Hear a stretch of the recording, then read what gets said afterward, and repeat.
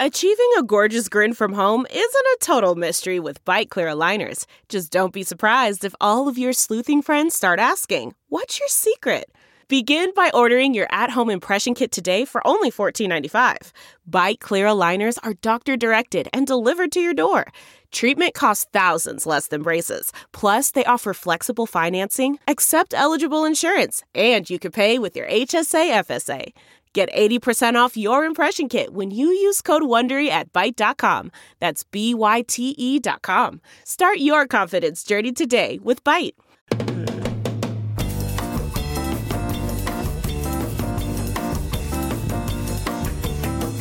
It is Wednesday, October 23rd, and live from the Chicago Sun-Times Chicago Reader Studio on Racine Avenue, this is The Ben Joravsky Show. Today on the program, actor, comedian, and quite frankly, dear friend of the program, Pat Whalen is back. Activist Lavonte Stewart returns, and we welcome to our brand new studio. Ben, clean it up in there. 3rd Congressional Democratic candidate, Marie Newman.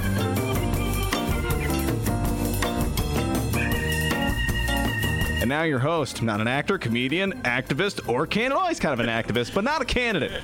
Chicago Reader columnist Ben Joravsky. Hello, everybody. Ben Joravsky here. We're calling this Slush Fun Wednesday. And here's why. Got a tweet this morning. Do you tweet me? Whoa. A tweet. I made it from Gregory Pratt. And you saw it. That's the most important, the craziest thing. Ace reporter for the Chicago Tribune. Well, okay, I'd have to explain. I'm not really big on Twitter, as everybody knows. But my dear friend Pat Whalen, who'll be in the show, sent it to me. He texted me. So technically it was a text, which I'm really good at. You know, I've mastered the art of texting. Did you know that, D? You're lying. And anyway, Gregory Pratt, it was so nice of him to do this. It was in the middle of Mayor Lori Lightfoot's budget speech, in the part where she got to the TIFs, and he wrote, Mayor Lori Lightfoot with an applause line seemingly aimed at the Benny J show.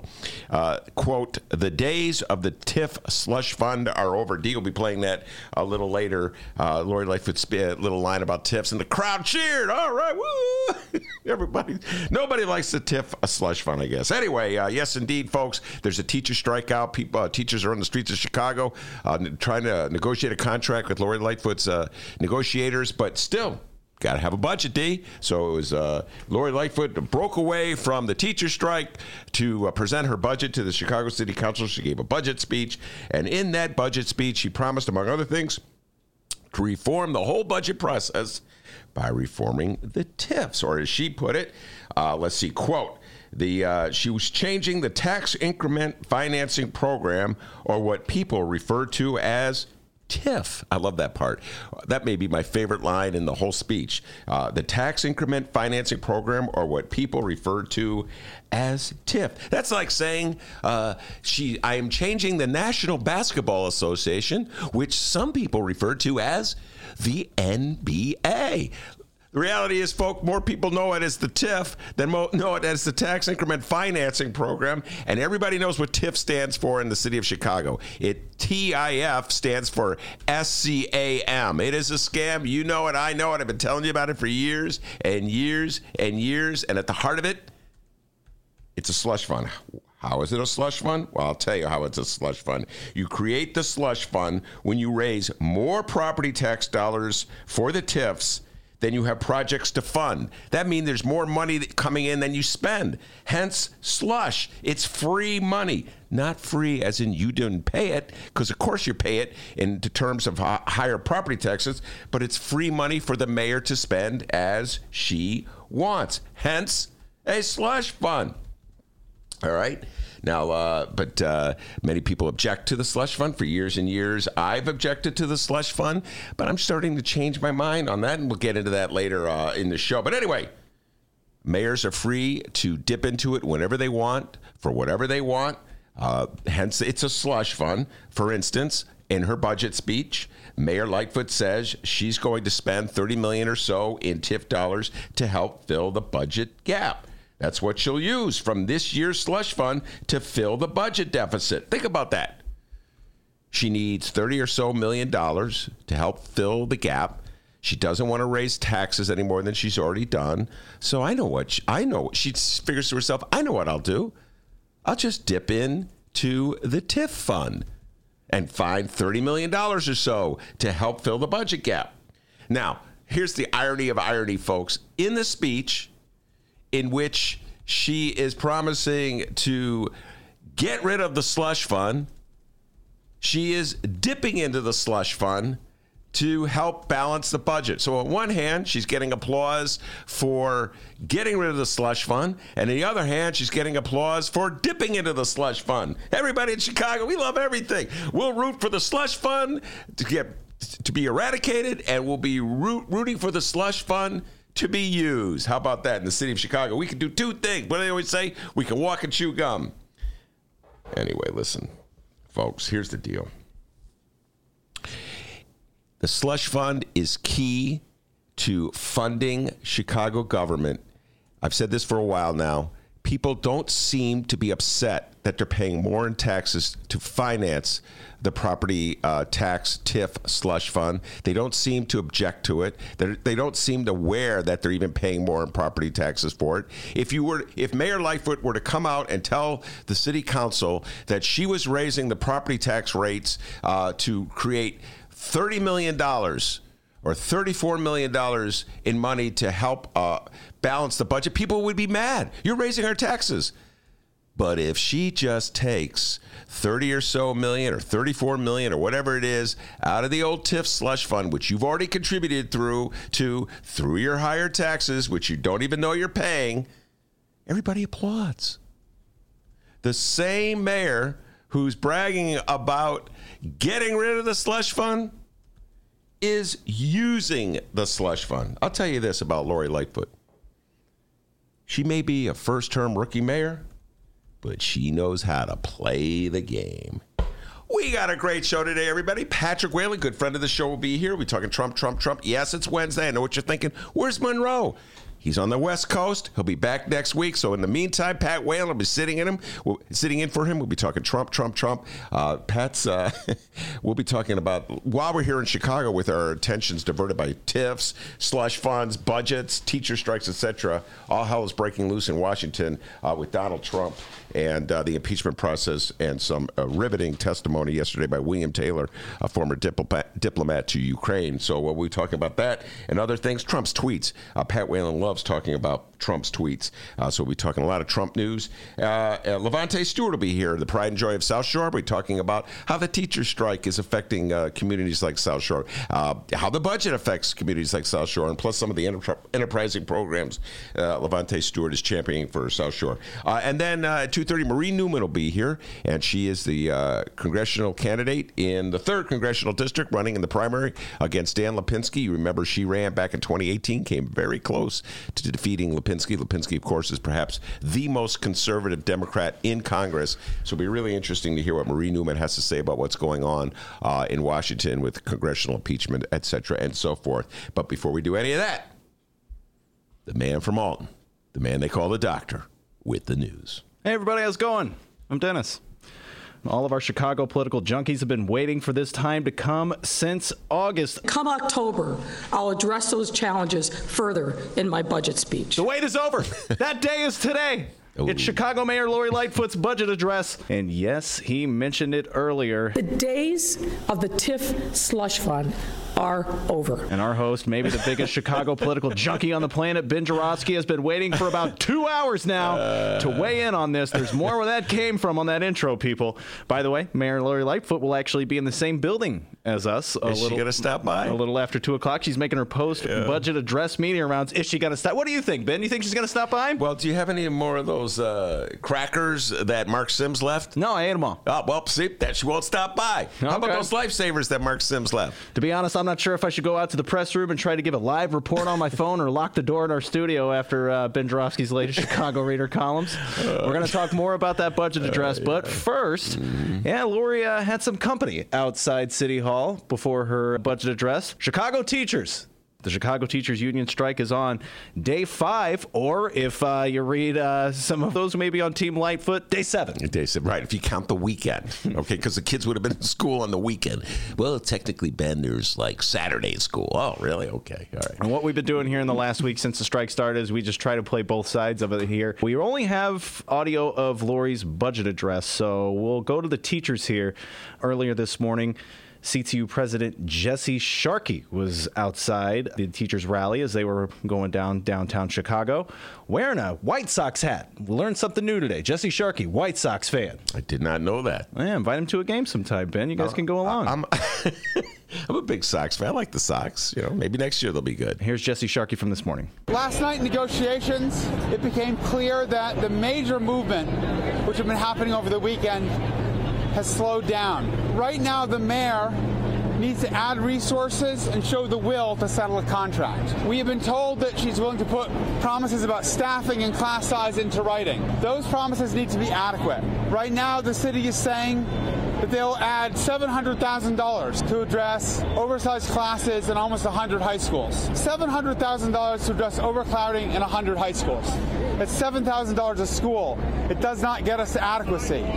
It's not enough. So our message today is that we are bringing our members, dressed in red, but also in purple and green and black and all the other colors that we wear, to emphasize the fact that we are not just a union involved in a labor strike. We're also parents, we're members of the community, we represent the interests of the city of Chicago. And the people of the city of Chicago demand funding and resources to go to the services of the city. We have to have schools that work for our children. We need a budget which speaks to our priorities, not just the priorities of developers. The mayor is going to give a budget address in a few hours, and it will be a address that talks about shared sacrifice and austerity. Probably should talk about raising our taxes. Probably should talk about cutting our services. That's not acceptable to us. This is the same mayor that gave a green light to a $1.3 billion TIF giveaway, a giveaway to wealthy developers in the quote-unquote blighted Lincoln Park neighborhood of the city. More hundreds of millions to give away to the 78. This is not right. If there's $1 billion for wealthy developers, there needs to be money for our schools to get a contract. There needs to be money to address overcrowded classrooms in some of our poorest schools. There needs to be money to put a nurse and a social worker and other critical support staff in all of our classrooms. We are not giving up this fight until we get what is just and what is right. We have a desire to get back to our classrooms. Jesse Sharkey's starting to sound like a column by Ben Jarofsky. Is that you in the crowd cheering? Woo! No, they're up too early for me, D. Oh, yeah, that's right. They were about like 8 o'clock in the morning. I'm still snoozing. You know what I mean? Hey, got rock star hours, okay? But listen, here's the deal, folks. The teachers are asking for the mayor to dedicate money for more nurses and more social workers and more counselors and more librarians. Money's a real deal that the mayor does not want to dedicate. She doesn't want to be contractually obligated to hire these staffers. And so that's where we are right now. And the people in the city of Chicago have to decide, do they want to spend their tax dollars on nurses, social workers, and counselors? Now, a lot of people in the city of Chicago don't want to spend their tax dollars on anything.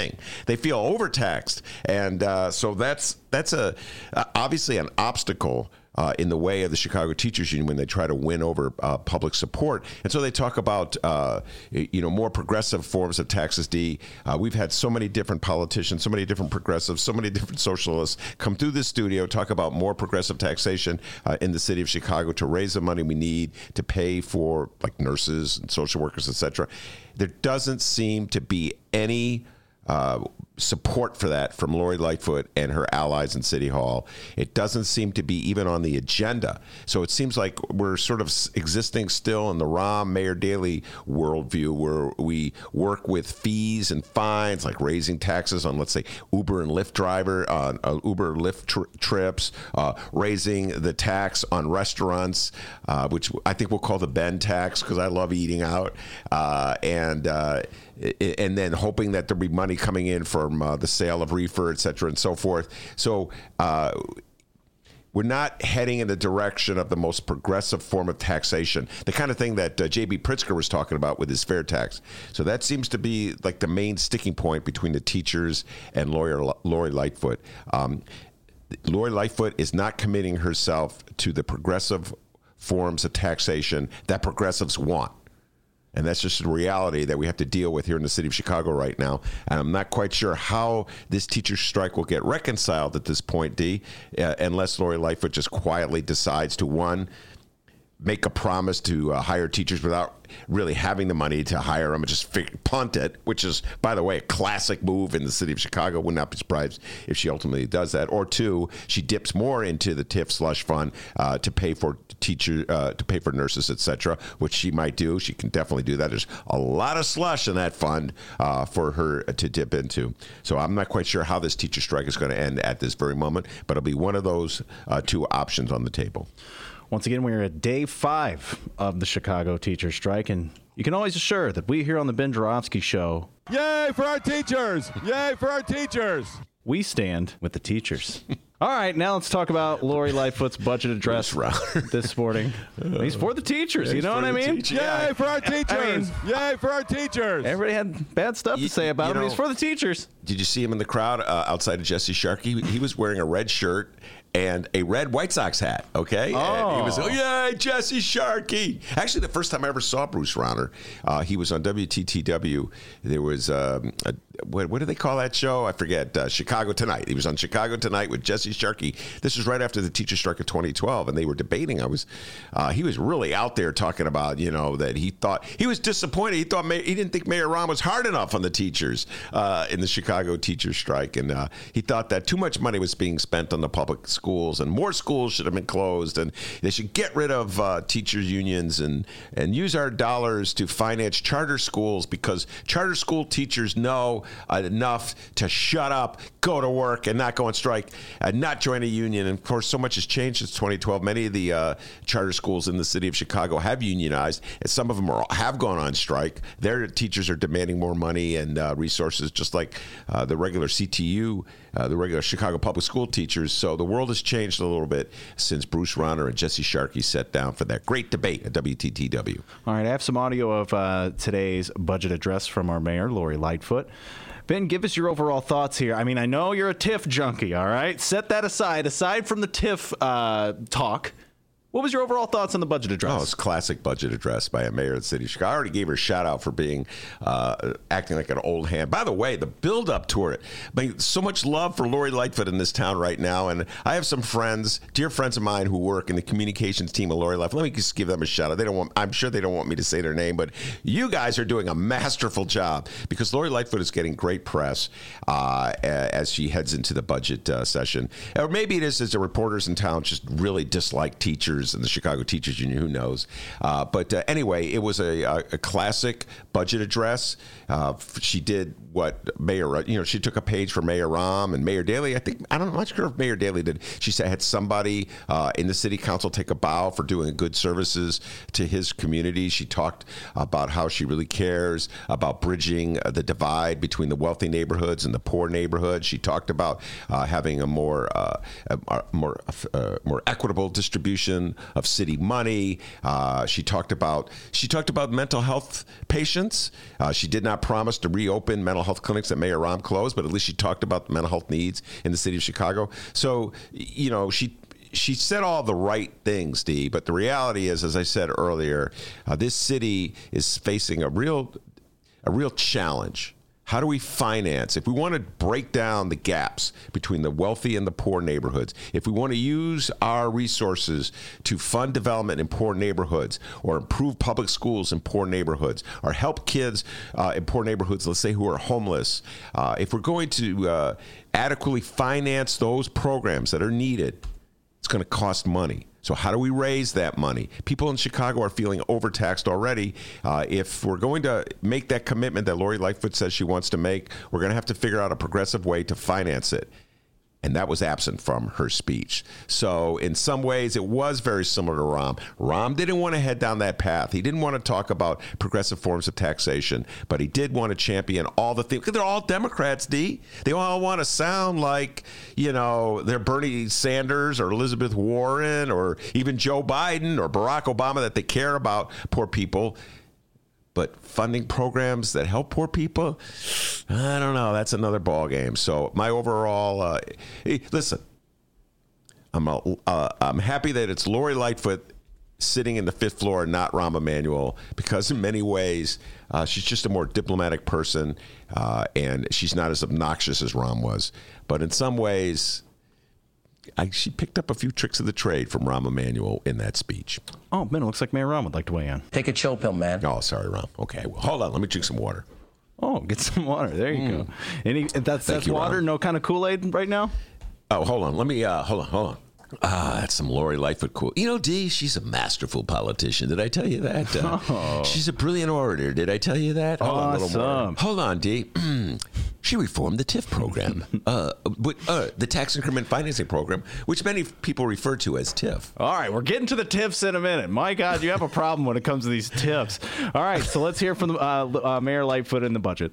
By improving how we collect the debt we are owed, this budget also saves an additional $25 million by moving to a new system that ensures payments are expedited and more companies are brought into compliance.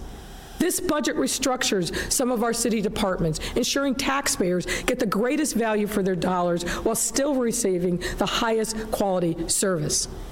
And as we announced earlier this month, this budget reforms our public safety agencies by streamlining the administrative functions of our police, fire, and OEMC departments into a single agency, the new Office of Public Safety Administration, which will immediately save the city $2 million. But these are more than just cost-saving measures. By consolidating these units, we will be putting more than 160 police officers and fire personnel back on the streets where they can do the most good. All right, police. Listen, people. I always tell this to Carlos Ramirez Rosa comes in the studio. Remember those debates we've had with him? Carlos, one of the most progressive, liberal, whatever you want to call it, lefty alderman in the Chicago City Council, and he would be talking about cutting police or cutting the police budget. I would say, well, you know, I don't know many communities in the city of Chicago that want police cut. There's some issues about police relations in the black community over the years, absolutely, and the issues of police brutality, absolutely. But by and large, most people in the city of Chicago want more police officers, not less. So when Lori Lightfoot says we're going to put 160 more, I think it was 160 more cops and firefighters. I don't know if she distinguished between cops and firefighters. That will draw applause, because the reality is most people in the city of Chicago, you ask them where they want their tax dollars to go, that'd be one thing they want their tax dollars to go to. No doubt about it. That means more police doing work in your neighborhoods and your wards. Likewise, we will be merging the Department of Innovation and Technology with the Department of Fleet and Facility Management to create a new department that manages assets and information, strengthening the operations of both departments by combining their shared efficiencies, eliminating redundancies, all while reducing costs by approximately $1 million this coming year. And yet, while day-to-day operations of our technology infrastructure will be moved into one department, our Chief Information Officer and Chief Data Officer will then be placed in the Mayor's office to ensure technology policy is seamlessly incorporated with cutting-edge approaches in how government can work more efficiently and in greater partnership with Chicago's world-class tech community. Listen, what she's talking about there is, again, this is classic mayor budget talk. Most people don't know what she's talking about. You know, I'm going to be more efficient. I'm going to streamline. I'm going to take this department and merge it with that department, and then we'll be able to save money and have more money. It sounds great, but most people do not know what she's talking about, Dee, you know? And the city council, the aldermen are sitting there nodding their heads going, can I get a job out of this? Maybe somebody I know can get a job in City Hall out of there, not clapping their head. I mean, that is classic mayor rhetoric in a budget speech where, you want to avoid talking about raising taxes. You want to avoid talking about raising fees. So what you do is you accentuate the efficiencies you're making in the whole entire operation of budget. And I've been watching mayors make city more efficient. Going back to Harold Washington, he was making the city more efficient. Eugene Sawyer made it more efficient. Mayor Daley was, every year, mayor for 20-odd years, Mayor Daley was making it more efficient. And then Ray, Mr. Efficiency himself. So you would think we'd run out of ways to make government more efficient. But nope, somehow or other, despite all these year after year's plans to make government more efficient, there's still more deficiencies to eradicate. So I applaud Mayor. I'm sorry, guys. I've heard a lot of budget speeches down through the years. You know what, D? If you can make government more efficient, more power to you, all right? So good for her for making government more efficient. All right, and it's the moment Ben has been waiting to riff on ever since he heard the damn thing. Oh, my goodness. All right. And this budget makes key reforms to Chicago's tax increment finance program, or what many people refer to as TIF. This year's additional surplus to the city is $31.4 million. But more than that, my team is undertaking a detailed review to reform TIF and align it more closely with our economic development needs and our values, accountability, and transparency. The days of the TIF slush fund are over. Yeah, I believe it. I'm on board. I believe it too. Man, you know the funny thing is, the days of the TIF slush fund are over at the very time I'm turning around and going, you know what, expand the slush fund. Once again, if the mayor of the city of Chicago goes this way, I'm going to go the other way. I'm kind of good-natured about it, and I'm being a little satirical when I say it, but I'll that listen. Lightfoot Kool-Aid cup's half empty. Hold on, man. God, I love that budget speech. Anyway, by the way, D, that is my favorite line, though, where she goes, tax increment financing, which many people refer to as TIF. Like anybody knows it as tax increment financing. Everybody knows it as TIF. TIF equals SCAM. Yes, indeed, ladies and gentlemen. And it's like I said, the National Basketball Association, which many people refer to as the NBA. Whoa, I did not know that, man. I always thought it was the National Basketball Association. All right, here's the deal, folks. You pay more in your property taxes every year because of a TIF. When a TIF is created, you automatically pay more in property taxes. This is TIF 101. Why do you pay more in property taxes? Because when they create a TIF, that district, the property taxpayers in that district send a certain portion of their property taxes to the TIF fund, that slush fund that we're supposed to eradicate, all right? So when they kick more to the TIF slush fund, you have to pay more to compensate. That's why I call it a tax hike. Now, I've been calling it a tax hike for years and years and years, and guess what? I'm pretty much the only guy in town who calls it a tax hike. You all pay the tax hike, but everybody pretends as though it's not a tax hike. So I decided, D, to raise the white flag. I surrendered. I put it in writing. It's in a reader column. You can go read it. I go, you know what? Mayors, you win. If the people of the city of Chicago are content to pay more in property taxes when they don't realize it's a property tax hike by sending it to the TIF slush fund, then let's use that as a vehicle to pay our obligations. Let's just turn the entire city into a giant TIF district and use all the extra revenues that people pay to pay off our pension obligations, to hire more police officers, to hire more firefighters, to pay for raises for police and firefighters, and to hire more nurses, social workers, and counselors for our public schools. We'll raise millions and millions of dollars, but since we don't actually recognize it as paying more in money, it'll be like we're not paying more in money. It's amazing how people in Chicago can pay more in property taxes, but not think they're paying more in property taxes if it's going to the TIF. So you know what, D? Here's the flag. I raise it. I raised the white flag. I surrendered. And no sooner do I surrender than Mayor Lori Lightfoot turns around and says, we're getting rid of the TIF slush. I can't win in this town, D. Yeah, you can't. Okay. Now we have more work to do. Oh, yes, we do. Every single one of these measures grew out of our central mission to build a greater city, to leave it stronger, fairer, and more prosperous than we found it. A city where kids who look like me, come from families like mine, don't have to beat the odds to get a great education, a good paying job, raise a family, and pursue their dreams. As I outlined in my State of the City address, Chicago is staring down an $838 million budget gap, one of the largest gaps in our history. Getting that number down to zero required ingenuity, but more than that, it required hard choices across both expenditures and revenues. But this budget is more than a simple math problem. It's a value statement for what we prioritize and the kind of city that we want to be. The kind of city where strong, widespread, and dynamic middle class isn't shrinking, but actually growing again. Where every resident feels safe to walk in their neighborhood, day or night. Where we all pay our fair share. I agree with her 100% when she says a budget should be a value statement. Absolutely. And I would think the Chicago Teachers Union, they would agree with her on that point. That just basic principle.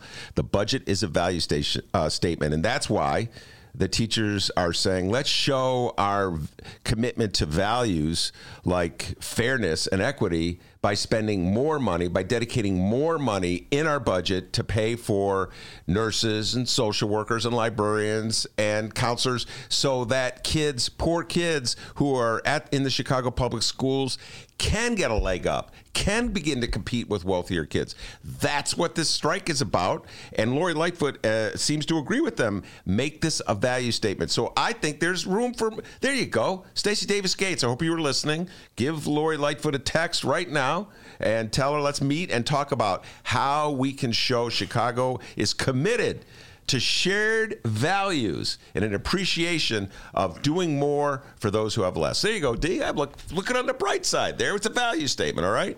So don't say that I'm all negative and pessimistic. I found something positive to say. Oh, wait, that cup's half full. Yeah, do that cup bit for a fifth time. Heard it's better the fifth time around, actually. I'm almost out of water. I need to get more water or Kool-Aid. All right, everybody, weigh in with your thoughts on Lori Lightfoot's address. We have several of you on the YouTube live stream weighing in, being very candid. We'll read those comments a little later on, but also on the Ben Joravsky Show Facebook page, at Benny J Show, BENNY, the letter J Show. We're asking you your thoughts. If you could describe Mayor Lightfoot's budget address in one word, what would it be and why? We'll throw it over to you, Ben, in one word. Old school. Old school. Yeah, she took it right out of the textbook. We'll put a hyphen, old hyphen school, make it one word. How about that? Or textbook, whatever you want to call it. I like old school, man. So send us your thoughts. We'll try to read those on the air as today's program rolls along. And there it was, Lori Lightfoot's budget address in review. And yes, the Chicago teachers are still striking. Don't go anywhere. The Ben Joravsky Show will be right back. Coming up after this short little break, our dear friend, actor, comedian, and multi-talented man, the one, the only Pat Whalen, will be joining us. Don't go anywhere. It's the Ben Joravsky Show, live from the Chicago Sun-Times. Read the Chicago Reader to get up to speed on what's what in Chicago.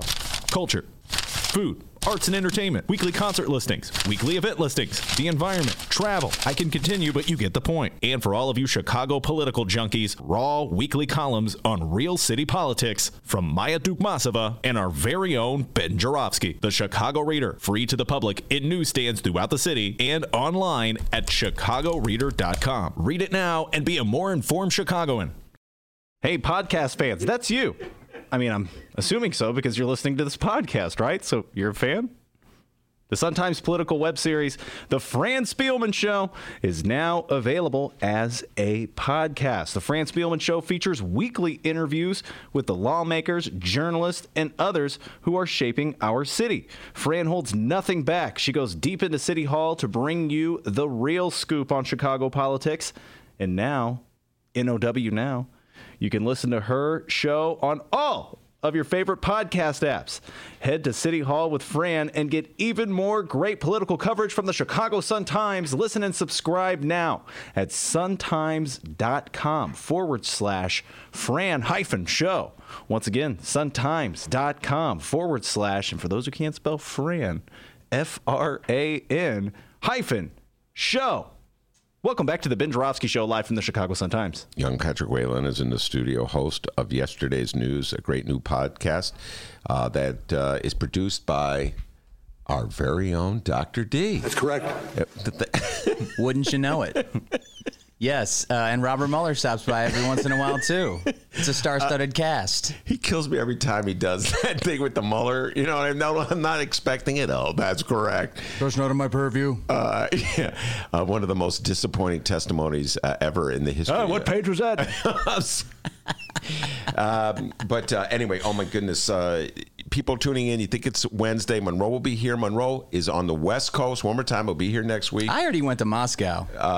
Maybe he's out there. He's cutting a deal with Putin, or as he says, Putin.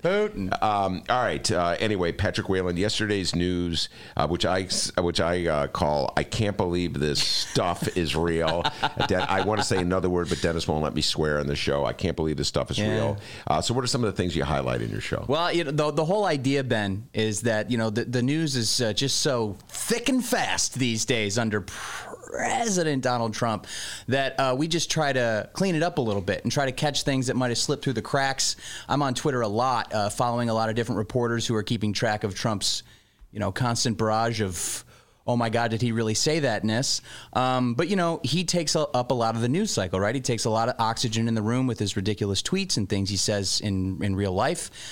So we try to follow, other departments in the government, appointed officials, even if they're just acting appointed officials, and, stuff that might not get as much attention as, say, I don't know, a tweet here and there. Sometimes you got to let them fight, Ben.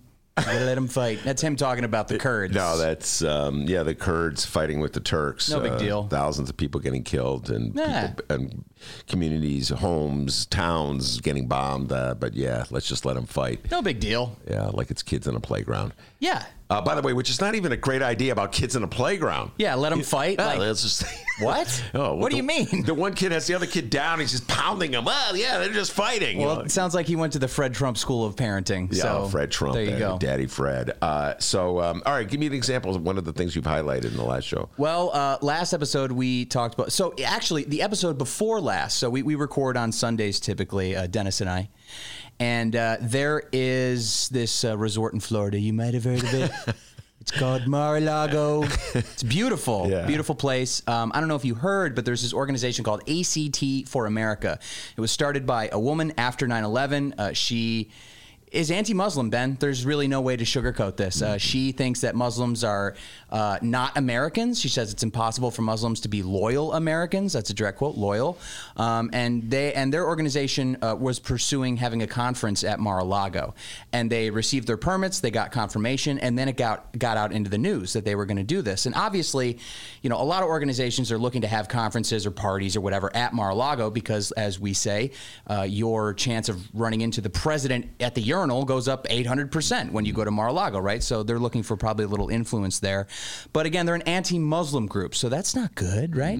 So Mar-a-Lago came under pressure. The administration of Mar-a-Lago said, you know what? We're canceling it. ACT for America is not coming to Mar-a-Lago. Well, 2 days before ACT was told that they are not going to have their conference at Mar-a-Lago, a different anti-Muslim group. I'd have to look up what that group is, actually. ACT for America. Watch how fast he's looking stuff up. Ben, take notes. No, I am taking notes. First of all, he has a computer. I got the cell phone. Computer. My Bulls cell phone. I'm always impressed. Bull season. That's why I'm wearing red. You pumped, huh? Yeah, very pumped. I'll be watching. Oh my God, I'll be going with Cap and Norm. We'll be watching. We're very excited. Bulls versus Charlotte. Pat, you got that pulled up? Yeah. Easy now in the sports, Ben. I think the point is that this other group, it's not ACT for America, but it is a different group. Okay. I'll look it up a little later on in the show. But the point is, 2 days before ACT for America was told you're not having your conference at Mar-a-Lago, this other anti-Muslim group was approved to have their conference at Mar-a-Lago. And so this is a great encapsulation of what I tried to do at yesterday's news. It's kind of the three-card Monty of the Trump administration with his business interests. Of course, he's a businessman. That is correct. We can talk more about that in a bit. That's correct. But, so what we try to keep track of is, while you're looking at the left hand, I'm trying to make sure I'm looking at the right, collect all these stories. I'm definitely looking at the right. That's a good way to put it. The far right even, Ben. And then we try to collect those stories, put them all together, record it, and I try not to lose my cool. Dennis edits out all the parts of me losing it. No, I think you should put them in. No, it's good. It's just me going like, I can't believe this. I can't believe this. Stuff like that. He cuts all that stuff out. Yeah, it's a good idea. Favorite parts. What went down yesterday? I don't know. You have had a time. Obviously, you haven't had a chance to put this in your show, but what went down yesterday was extraordinary. We were in the studio, so I missed it live, but I've been following it obsessively. ever since. William Taylor, who was the top diplomat to Ukraine, appointed, I guess it was in August, came out and testified in Congress yesterday. It was behind closed doors, so we can't see it, his testimony, but the transcript was released, and he just blatantly, he came right out and said it. It's that we were been talking about whether it was quid pro quo when Donald Trump had this phone conversation with the president of Ukraine and said, it would be nice if you did a little investigation into Joe Biden's son. And his dealings in the Ukraine. So it was, immediately the acknowledgement was, the allegation was, it was a quid pro quo. He was exchanging aid to Ukraine for an investigation into Joe Biden and his son. But William Taylor's testimony goes one step further, Pat, and he makes it clear it wasn't quid pro quo; it was extortion. It was, and this is William. I'm paraphrasing William Taylor's testimony. Essentially, William Taylor got the word from other White House aides that aid money for military aid assistance to Ukraine had been halted, which the Congress had approved, had been ordered halted by the White House under the direction of President Trump, and would not be turned over until the president of Ukraine publicly announced that he was launching an investigation into Joe Biden and Joe Biden's son. So I don't even call that quid pro quo. The money had been appropriated to assist Ukraine in their war with Russia, which is what it is, a war. But Donald Trump was saying, no, we will not release this money until you publicly launch this investigation. Well, I even, would dissect what you're saying here, because, did he say you need to begin an investigation and announce it publicly? No. He just said, say publicly that you're having an investigation. And I could see him actually saying, we don't really care if you actually have it or not. We just want people to think that you are. That's all. Yeah, $161 million, no big deal. My biggest stuff with this is that I can't believe that, I believe less than 2 weeks ago, Republican members of Congress were saying there was no quid pro quo. That did not happen. And now, we went from did it happen to it happened, is it okay? To, when he was on the lawn of the White House saying, yes, I did. And you know what? I think China should do it too. Yeah. Well, this goes beyond simple accusation, because we're talking essentially about, how do I put this? Halting aid to Ukraine when they're in the middle of a war with Russia. You talk about lives at stake. You're talking about the balance of power in that region. You're talking about the United States' credibility as an ally to Ukraine. Absolutely all that is out the window because Donald Trump, you're right, you're absolutely correct. He probably didn't care if there was... Who cares? He doesn't believe in investigations anyway. Perception is reality, first of all. And second of all, I think it's... I'm not really surprised, Ben, that it's actually extortion and not a quid pro quo, because I don't know Latin. I don't speak it. I don't translate it. Yeah. I skipped that day in school. So I would rather go with extortion because it's an easier word for me to say and define. Well, extortion is pretty hardcore. It's like, you aren't getting it. I'm holding it back. All right, you want it? You deliver. President Trump, did you perform a quid pro quo? No, thank you. I don't like seafood. That's a very good imitation. But anyway, so that was William Taylor's testimony yesterday. 15-page opening statement. Yeah, I heard that elicited a lot of sighs and groans from the press corps. Here's one of the key parts. Toward the end of an otherwise normal meeting, a voice in the call, the person was off screen, said that she was from the Office of Management and Budget. This is Taylor talking. And that her boss had instructed her not to approve any additional spending of security assistance for Ukraine until further notice. I and others sat in astonishment. The Ukrainians were fighting the Russians and counted on not only the training and weapons, but also the assurance of U.S. support. All that the OMB staff person said was that the directive had come from the president to the chief of staff to OMB. In an instant, I realized that one of the key pillars of our support for Ukraine was threatened. The irregular policy channel is running contrary to the goals of longstanding U.S. policy. And that irregular policy channel he's alluding to is what he's saying is Rudolph Giuliani and others sort of directing U.S. policy in Ukraine outside of normal channels, outside of the State Department. With Tweedledee and Tweedledum. With Tweedledee and Tweedledum. And, I don't think there's anyone in the studio old enough to remember Iran-Contra, but that was the controversy in the 1980s when Ronald Reagan had set up a secret policy, a secret office within the White House that was going to swap. The way that was going to work, they were going to swap money, take money from Iran, use it to buy weapons for the Contras in Nicaragua, and in exchange, the hostages would be released from Iran. So at least you were getting hostages for your subversive inside the White House, off-the-shelf government. In this case, we're not. What are we getting? We're getting dirt for Donald Trump's reelection campaign. Yeah, exactly. And I think I'm sure we'll get into the skiff raid 2019 here of all the they're ordering pizzas right now for the Republicans who are invading the skiff right now outside the testimony or the hearings. I don't even know specifically what these hearings are on, but I'm following along on Twitter, and that's all happening. And all that is any Republican who's running for re-election is running scared and doesn't want to get caught under the boot. I forget the gentleman's name, but one person who said, one Republican representative who said, I didn't come here to get reelected.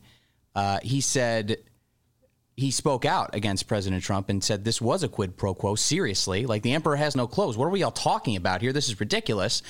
Not 24 hours later, he announced he was not running for re-election. So clearly there's some clout being thrown around behind the scenes where, look at Lindsey Graham. Even Lindsey Graham was talking about the Kurds in Syria earlier this week and saying this is not good. And now he's defending the lynching comment, which, take your pick, Ben. Throw a dart at the board. We'll get into the lynching. That gets into the category of tweets. But yeah, this story was breaking that Pat alluded to. The Republican congressman sort of had invaded a hearing, a private, behind doors, closed door hearing where testimony was being given in terms of the impeachment inquiry.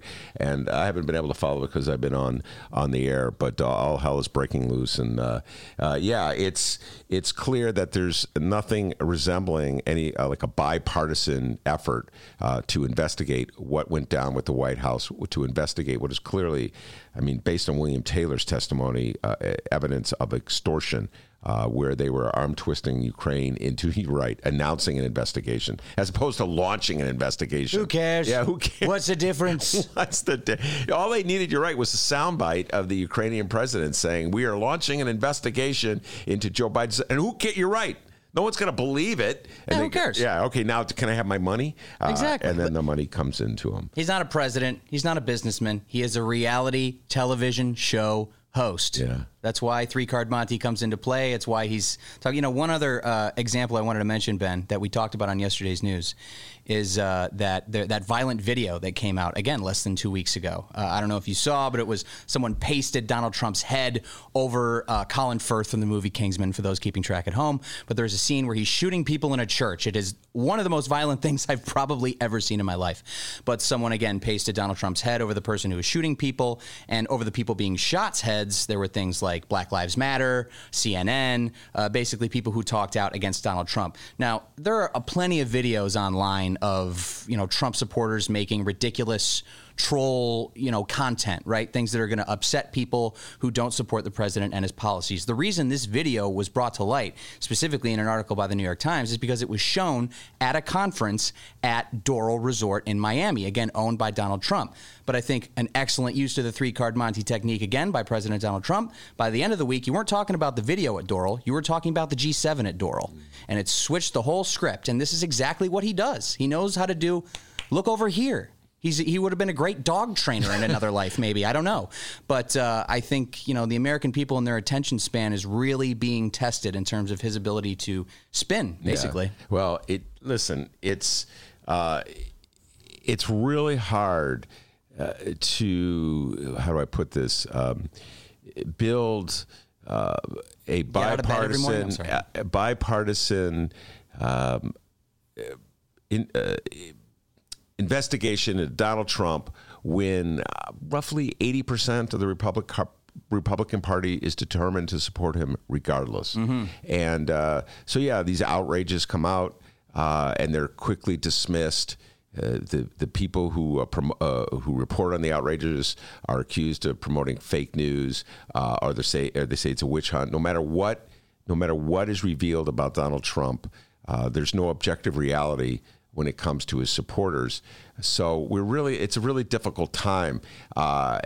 If you're looking for a standard to be upheld in our country right now, it's very difficult to uphold a standard. So you have Republican congressmen, invading this hearing, this closed door hearing on the grounds that some kind of witch hunt is taking place there, as opposed to joining in the hearing and asking questions and participating in it. No. So it's very difficult to have anything that we just all agree on is like an objective reality. Exactly. And I mean, I would add, I don't want to take your eye off the ball here too much, but this is exactly what, in my opinion, what Putin wanted. There is no direct, one thing I will say about Donald Trump is he's an idiot. He sleeps 4 hours a night. He eats nothing but garbage. He might be addicted to Sudafed.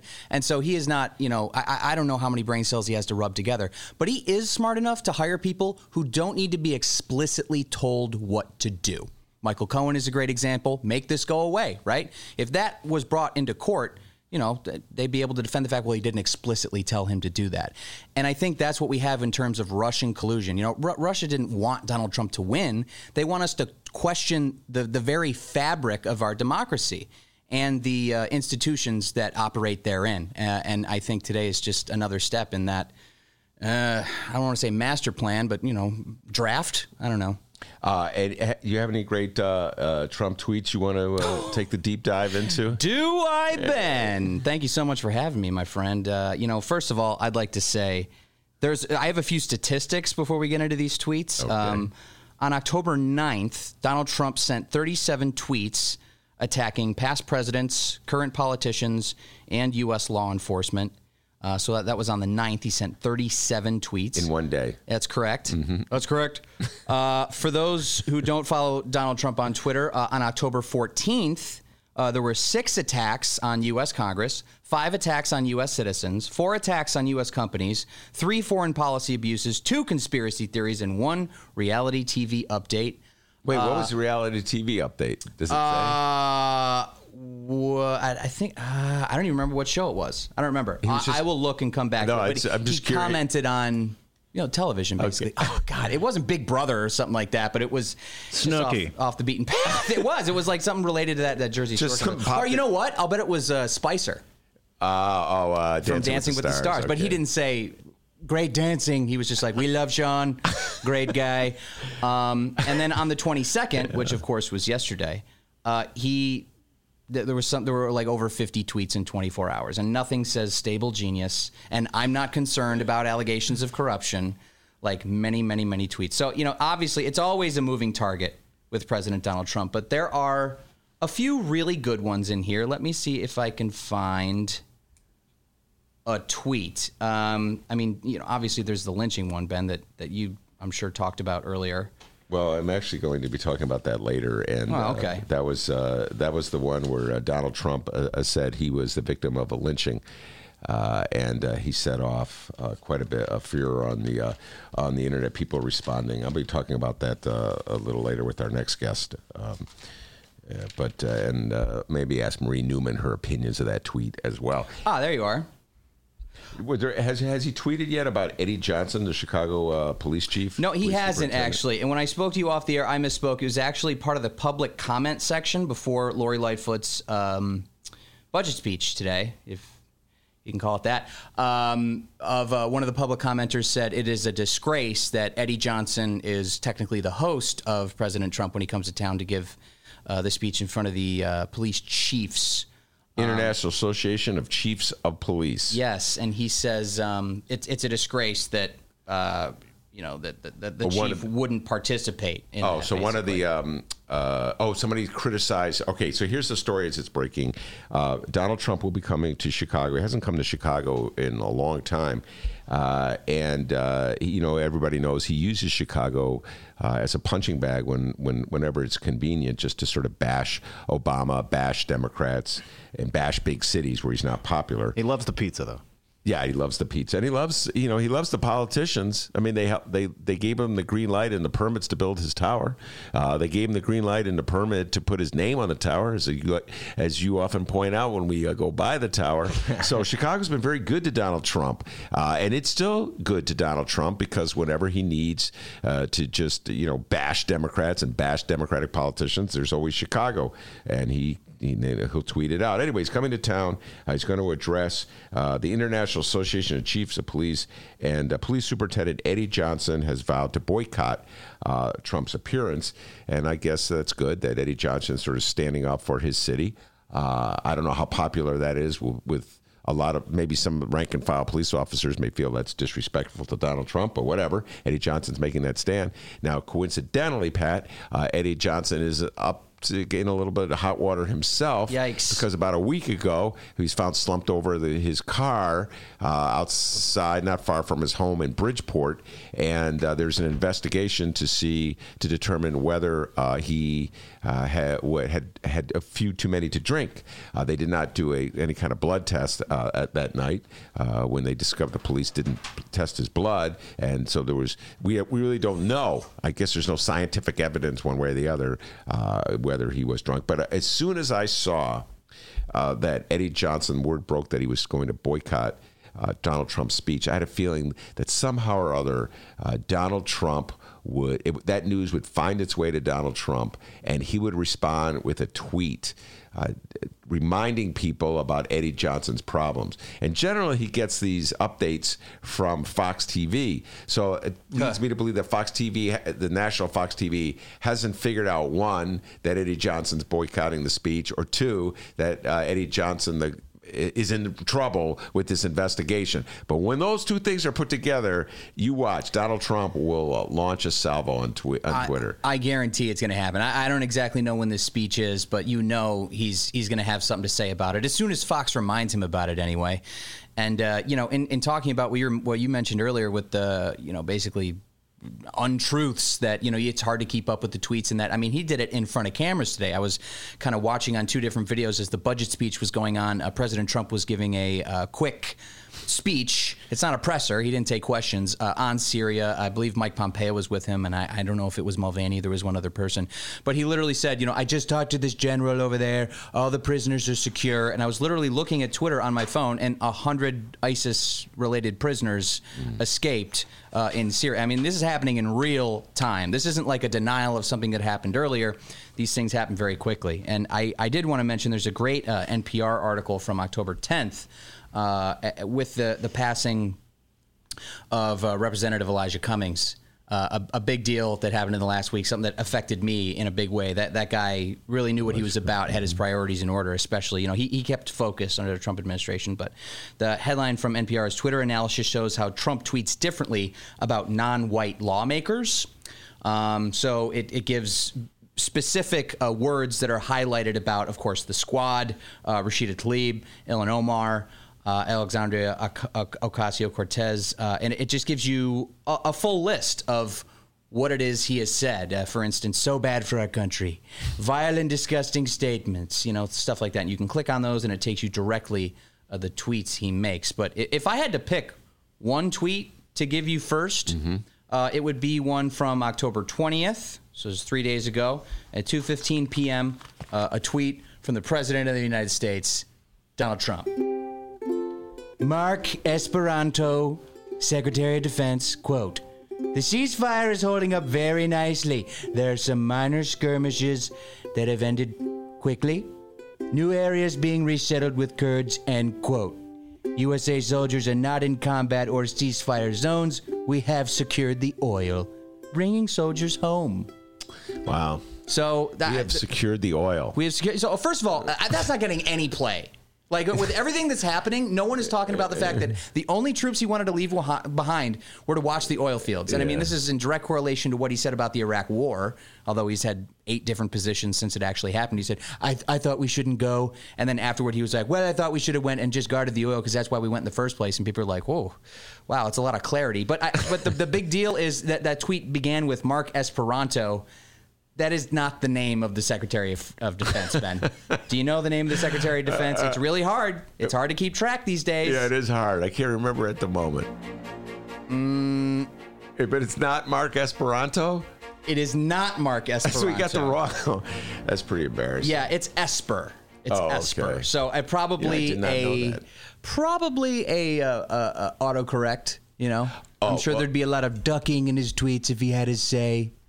Yes. And okay, as somebody who has suffered from the autocorrect with texting, all right? Yes. Now, I'm not really familiar with the tweeting game, so you tell me the same thing goes on with Twitter, all right? Yeah, he said Esperanto. There is... Let's give him some credit there. That was but so nobody felt, they didn't go back and edit it? No. I'm pretty sure it's still... No, I think it might have been a screenshot that I saw. He might have taken it down, but this has happened many times. There are many tweets out there of the president misspelling things, and I think that also lends itself to the fact that you can always tell when it isn't him tweeting, you know, when he'll use, like, big words. Yeah. Like negotiation and stuff like that. So do you think he was the one who tweeted that one about Esperanto? I absolutely think so, because, you know, anyone with half a brain in their head on staff would be like, let's check this for misspellings before we show it to the entire world.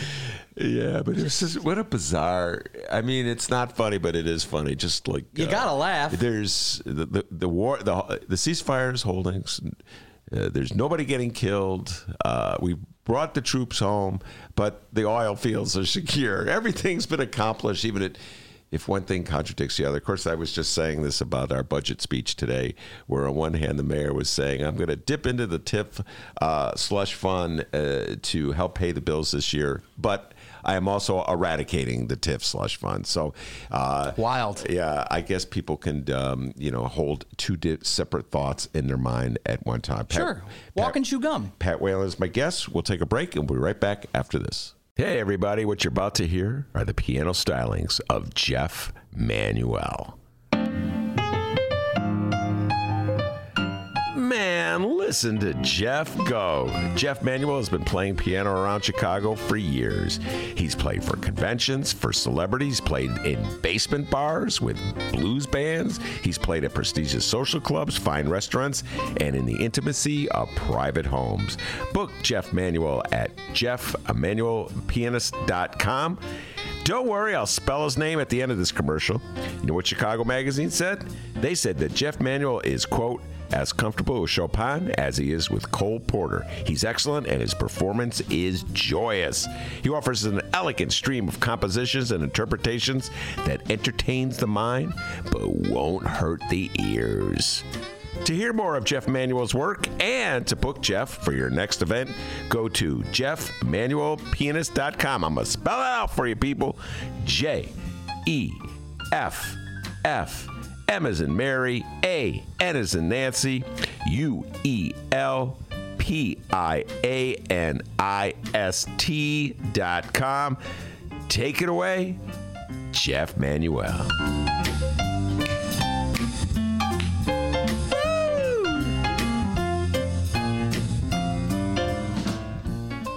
Did you know that 40% of the people in Illinois opt to be cremated? Well, it's true.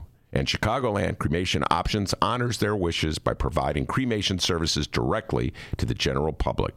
Chicagoland Cremation Options provides an affordable, ethical, and easy cremation arrangement, whether in person or online.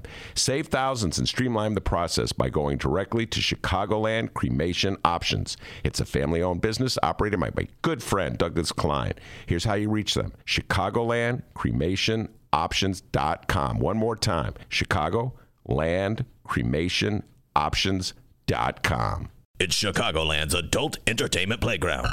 It's the world-famous Admiral Theater, 3940 West Lawrence Avenue. The Admiral is homegrown from Chicago, and it's the most conveniently located club in all of the city. 15 minutes from the O'Hare Airport in downtown Chicago Loop. Voted Chicago's best strip club, the Admiral has showgirls galore and a variety of adult entertainment shows. The world-famous Admiral Theater, open every day from 7 p.m. to 6 a.m., 3940 West Lawrence Avenue. For events, showtime, and other information, visit AdmiralX.com. Must be 18 years of age or older to enter.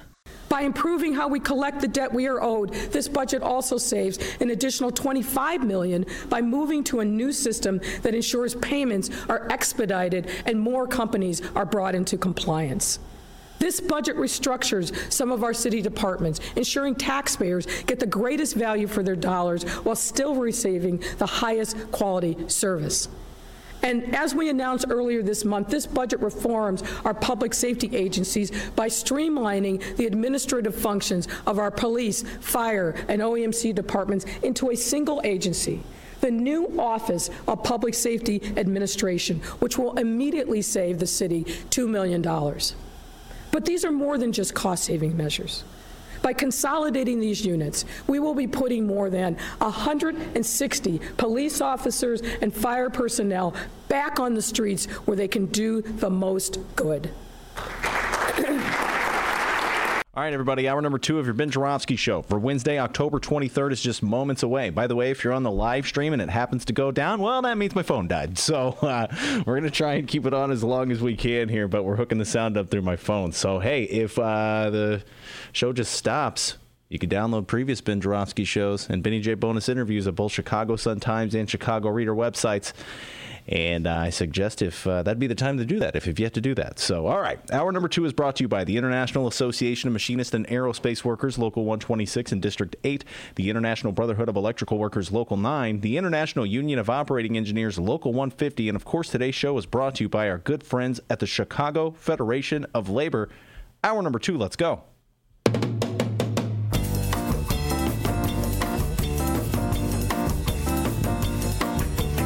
It is Wednesday, October 23rd, and live from the Chicago Sun-Times Chicago Reader Studio on Racine Avenue, this is the Ben Joravsky Show.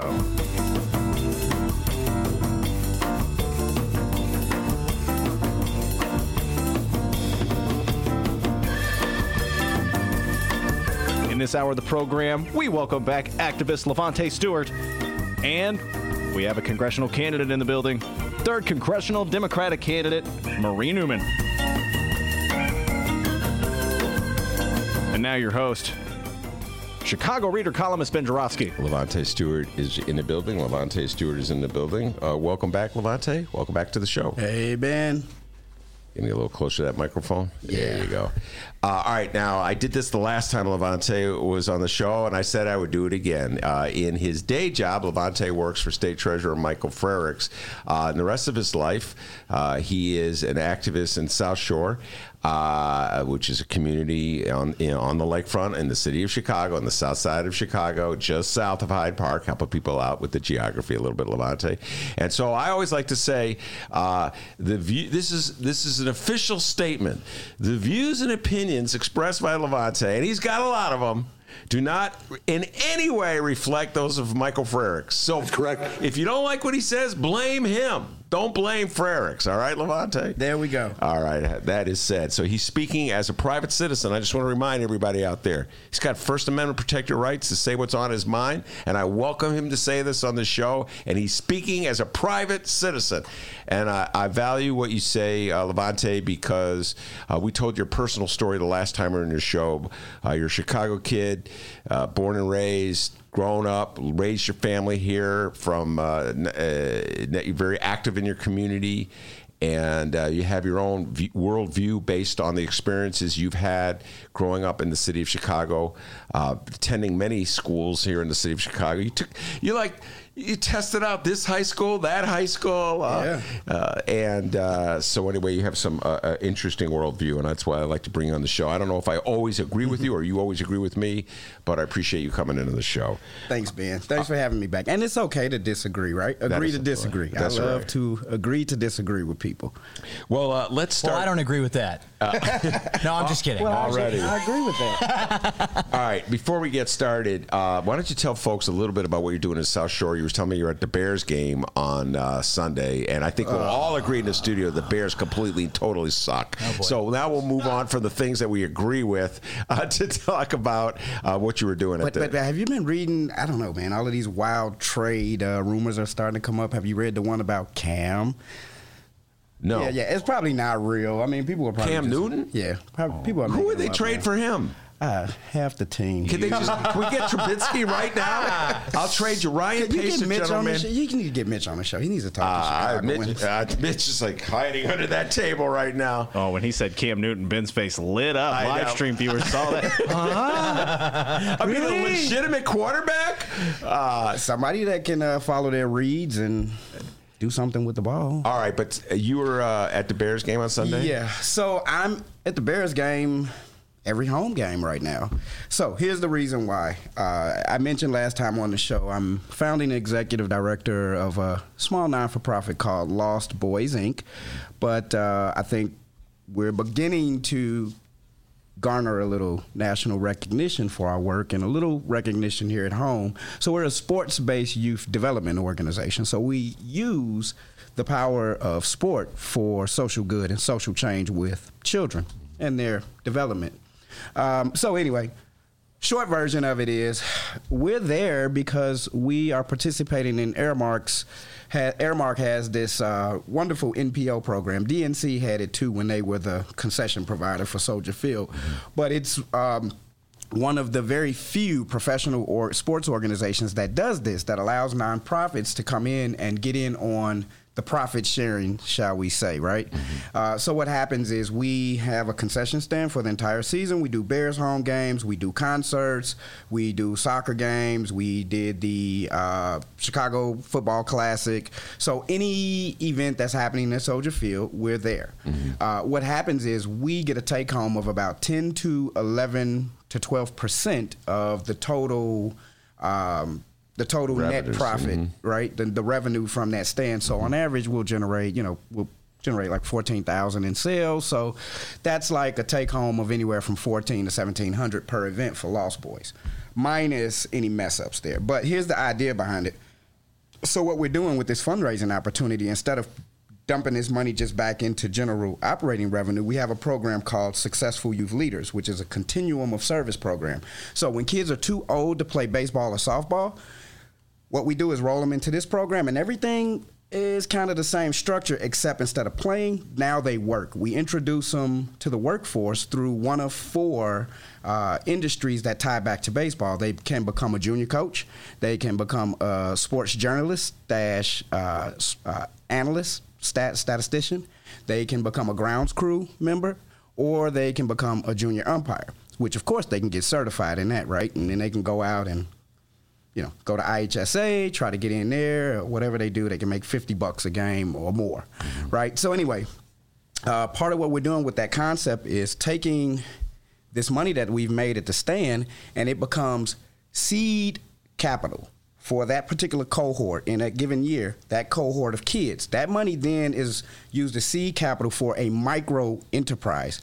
So the kids create, manage, and own a business that will revolve back around sports. So this first cohort of kids that are working it now, they're going to open a concession business, so a mobile food truck, right? I've been trying to do this like 10 years.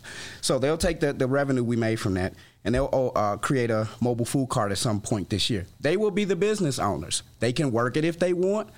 It's up to them. We'll figure it out this year. We'll come up with the business plan and do everything that we need to do. Will they make the food themselves?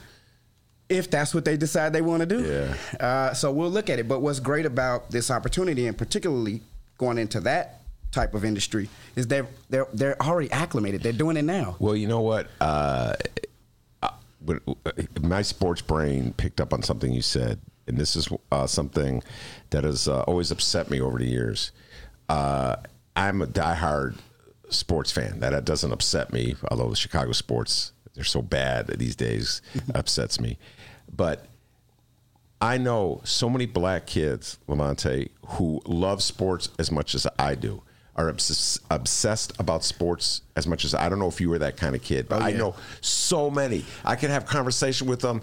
We could talk about just the first name. They pick up on it. You know, they know statistics. They know, and it just seems like black kids are channeled into playing sports as opposed to talking about sports or writing about sports or being a general manager. You understand what I'm saying? It's Absolutely. like there's many more opportunities to talk about sports, write about sports. It's a growing industry as opposed to playing sports. There's relatively few spots, and yet society just doesn't encourage black kids to think that way. Do you follow what I'm saying? No, absolutely, and I'm glad you brought up that point because we're still, as a society, stuck in that place, right? I always liken myself, or I tell people when we talk about generations, I say I'm from the Boys in the Hood generation, although I'm Generation X, but that's the time that those type of movies came out, right? The late 90s, right? Menace to Society, Boys in the Hood. These movies were reflective of black culture and black life and what was happening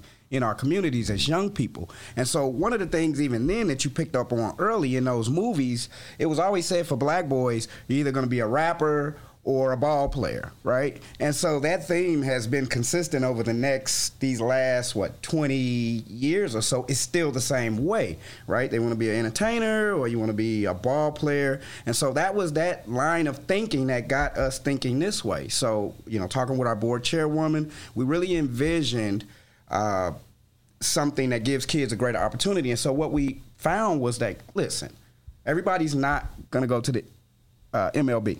That's coming through our program. Probably 0.00001% of our kids will play professional sports. Mm-hmm. But we wanted them to understand the opportunities behind the scenes of sports, right? Opportunities that exist in collegiate sports, that exist at professional levels.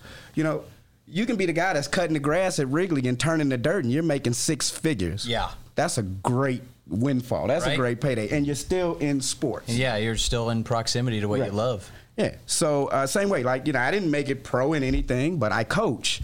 I train children to play the sport into the next level. And so that's probably so much more satisfying for me than still trying to play myself because it's bigger than me. Yeah. And not just, but also my pet peeve is in the media. To be present in the media, writing about it, talking about it. There's opportunities. Yeah, there, absolutely. Which is, I like Evan Moore. Right Moore, right here, my beloved. From South Shore. Woo woo. Yes. Did you see? When I rushed you in, you didn't get a chance to see him. All right, now speaking of South Shore, speaking of Chicago, get your thoughts on Donald Trump. And Donald Trump is coming to Chicago. He's going to speak at the International Association of Chiefs of Police. Eddie Johnson has vowed to boycott that event. I told Pat, I predicted that Donald Trump before too long will have a tweet blasting Eddie Johnson. Of course. Has it come yet? I haven't seen it yet. You got to wait for it to air on Fox TV. They point out all the what's going on in the middle here. of the night. So what's your thoughts about Eddie Johnson boycotting? You support that? Yeah, I do. Kudos to Eddie. It's a big stand. It's standing with his city. It's standing with Chicago. Chicago has taken a lashing from this particular president. And it's very ironic given that the last president, Chicago claimed him. And so, now we've got a guy coming in that's just really bad-mouthing the city. So if for no other good reason, there's a reason for Chicago to unite. It doesn't matter if we're black, white, Hispanic, north side, south side. Nobody talks about our city, man. So I'm with Eddie on that. And the president, he can come in and speak. He's got the constitutional right. I wouldn't want to stop him just when he was on the campaign trail. Come in and speak. It's your right. And Eddie has the constitutional right not to attend the speech. Exactly. And I agree with you on that one. But I think there's a political, motivation for Donald Trump to bash Chicago. Absolutely, because of just as you alluded, Chicago is considered the hometown of Barack Obama. Actually, I guess Hawaii is hometown, but whatever. Yeah. Put that aside. It's his political hometown. Right. It's where he got his start of his political career. Still has a home not far from South Shore in Kenwood. And so when Donald Trump bashes Chicago, he's effectively bashing Barack Obama, Democrats, and the policies they didn't implement. So it's a political tool for him. Absolutely. Everything with this particular president is political. Yeah, this is why we're talking about an impeachment inquiry, because he can't differentiate from his role in governing with his political role. He's conflating the two. So, everything is political with this guy. Were you more offended than usual with his lynching tweet? So, yes and no. Here's the reason no. This is Donald Trump. It's a deflection. It's to take our eyes off of what's happening with the impeachment inquiry, more evidence that's coming behind the Ukrainian scandal and all these other scandals. So he always throws something out there to deflect, right? He always throws out the shiny object and says, go, Rover, go get that, right? And then we chase the bone and we miss the real point of what's going on. So we know that there's new information coming out. We know that there are very key individuals. I think it's Bill Taylor that just testified recently. Yeah. And I think, and I've been asking a lot of my colleagues who are very politically knowledgeable, I'm like, this has got to be a big stone here. This has got to be a large rock. Out of all of the rocks that he's thrown at his own glass house, this has finally got to be the stone that's going to bring the house kind of crumbling down, I would think. And so just following, what's going on in those stories, the guy's just using this as a way to deflect, right? So, and I'm not one personally. I'm not one. I made 44 a couple of weeks ago. And one of the things I learned about my age at this point in life is not to be so sensitive about everything. We've gotten to a place in society that is scary. Everything is so sensitive, right? I can come in here and say, Ben doesn't like turkey breast. And now all of a sudden, you've got 50 million haters that are sending you, hate texts because you don't like turkey breast. Yeah. Because everybody has just gotten so sensitive in this country. And, which concerns me too, like with our whole teacher strike. All right, we're going to get into the teacher strike because you and I may be on different sides of this one a little bit. Yeah, probably. What would your advice be to Chicago Congressman in regards to Donald Trump's lynching tweet? Bobby Rush denounced it in his own tweet. Well, listen, I think all of the leaders that need to denounce it have denounced it.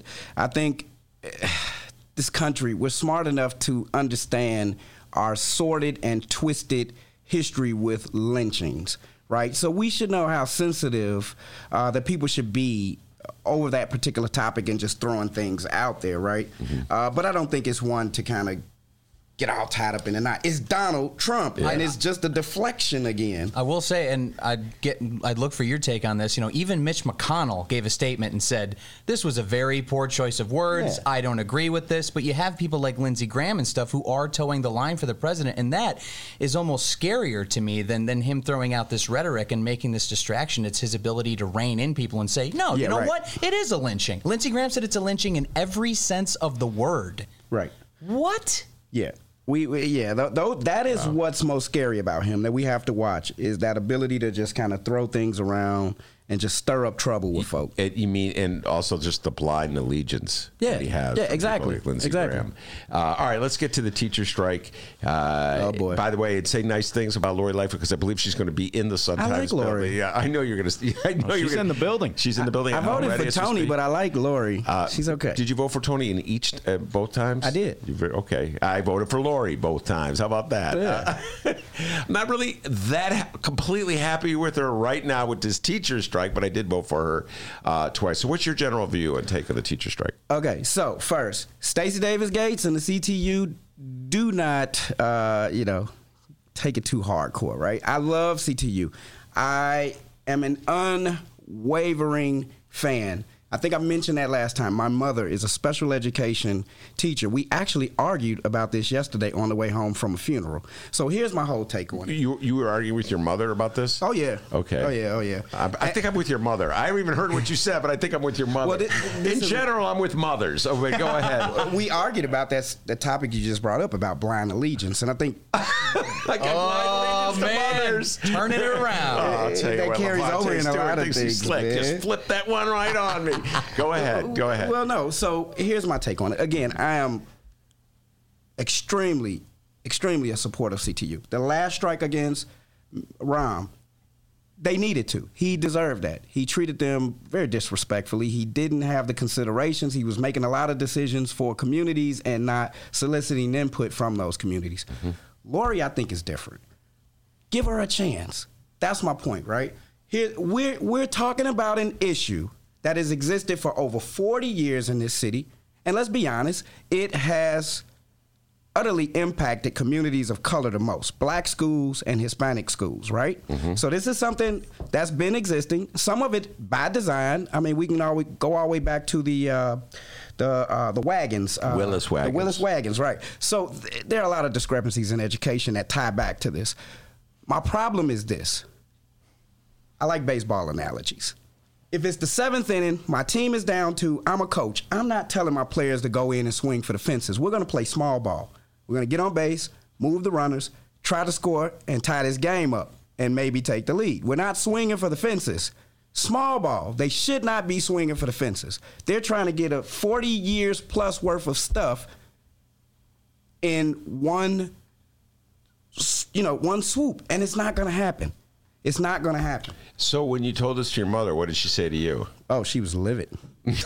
Well, we deserve counselors in the class. We deserve more nurses. We do need smaller class sizes, and I don't disagree with any of it. Yeah. But as a public administrator, there is a reality that sinks in from the finance side of things, right? I mean, just alone, the very reasonable pension, the raise increase that they've been offered to 16%. Mm-hmm. I think I was reading the other day, and I've been trying to do a lot of reading and come up with numbers. I think someone said that it will already cost us to the tune of like $351 million, mm-hmm. right, just to increase current salaries. So now when you start talking about bringing in school counselors, nurses, to reduce class sizes, that means you have to hire more teachers or more teacher assistants. So there is a rising cost with that. Then not to mention, we've got to put in place pensions for people that we hire, right? Mm-hmm. If we're talking about a livable wage, so now we got to sustain that like we don't already have a big pension problem, right? So I think we needed to step back from it. And I think also this was a great time to talk to this new mayor, give her a chance. That's my point.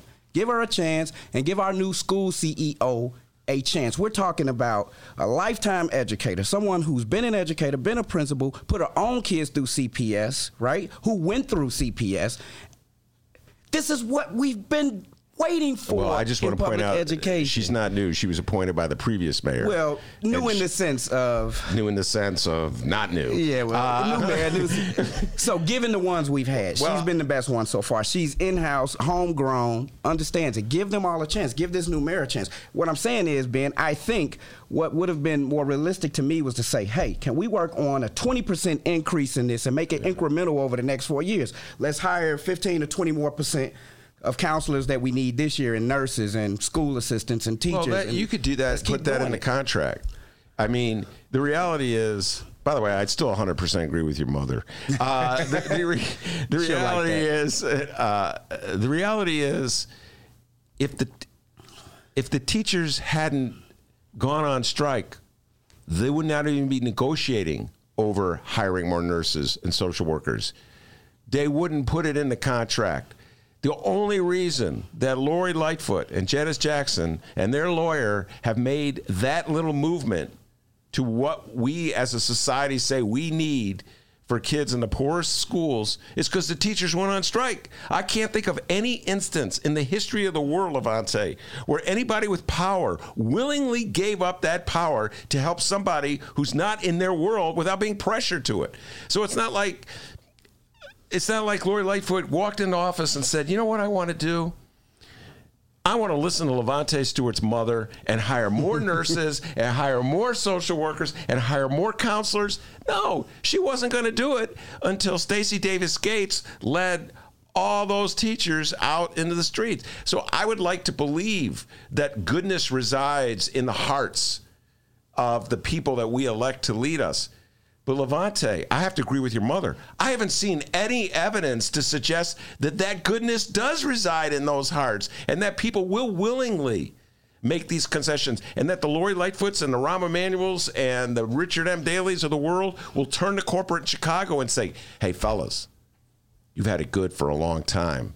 We got these kids on Lavonte Stewart's baseball team who are really struggling. They go to schools without nurses. They go to schools without social workers. They go to schools without librarians. You're going to have to give up a little some. You're going to have to give it up to help. And I'm not just talking about a donation to the youth league. Right. I'm talking about serious year-to-year donation in terms of higher taxes to pay for the programs we need to eradicate inequity.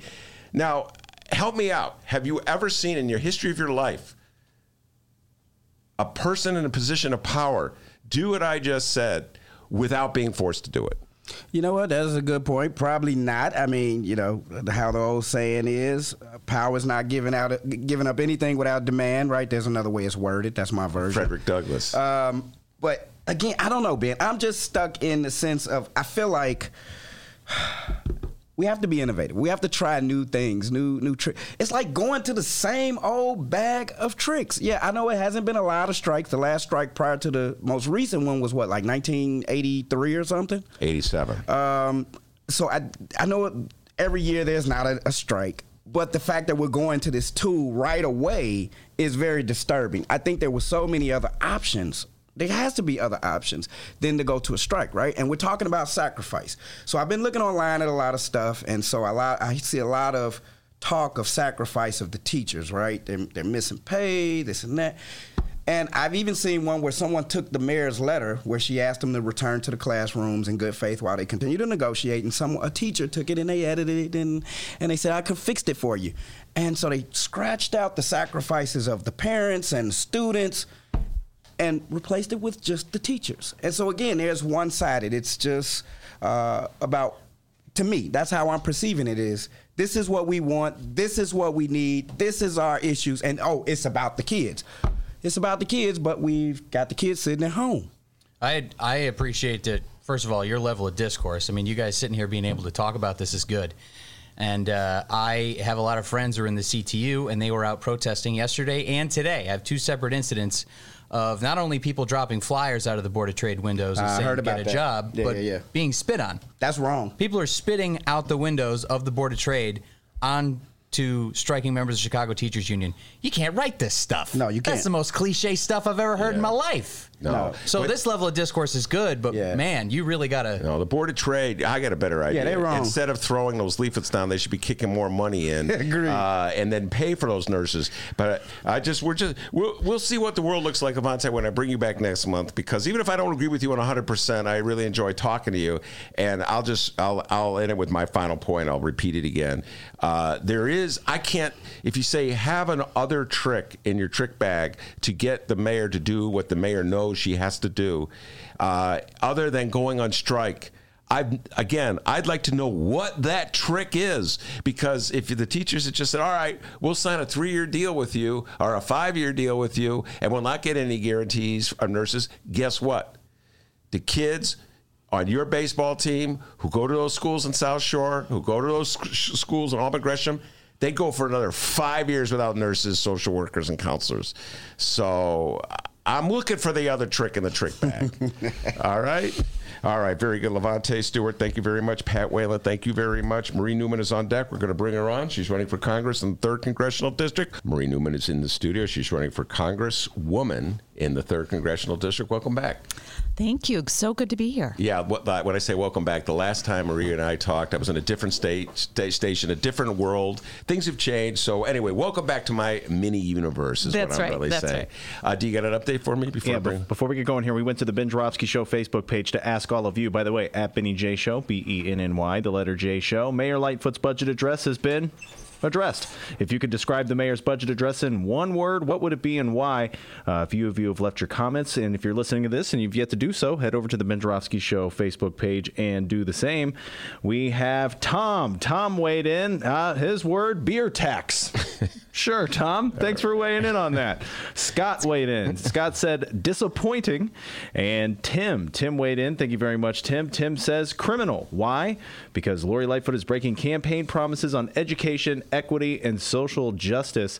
She's not proposing a LaSalle Street tax. Ben Joravsky, your thoughts? No, I wish you would propose a LaSalle Street tax. And I didn't know until Pat pointed that out about the folks from the Board of Trade throwing spitting on the striking teachers and hurling their invective at them. And, the reality is that a lot of people are doing very well in the city of Chicago, and the city of Chicago has been has done very well for a lot of people. And so I wish there was an effort by Lori Lightfoot to pick up on some of the more progressive forms of taxation, the kind of thing that J.B. Pritzker is talking about on the state level with the fair tax, which would raise the rate on the wealthiest people. So I wish Lori Lightfoot would head in that direction. I absolutely agree with the listener on that point. Once again, head over to the Ben Joravsky Show Facebook page, BENNY, the letter J Show. Take it away, Ben. All right, very good, Marie Newman. And why don't you take an opportunity just to sort of reintroduce yourself to folks here. Tell people a little bit about yourself. This is, of course, the second time, your second bite of the apple, as they say. You ran in 2018. But talk about your background before you got involved in politics. Sure. So you all might remember that I ran in 2018 against Dan Lipinski in the Democratic primary. We came within 2% of unseating him. When I say we, it was me and the district working really hard together. But my background, going back all the way, is a combination of marketing and management consulting. I've owned my own small business for several years. I was a nonprofit leader. I conceived and ran a national nonprofit program called Team Up to Stop Bullying. I also have been an advocate for common sense gun safety for probably 25 years with two different organizations, Million Mom March and Moms Demand Action. I was the Illinois spokesperson.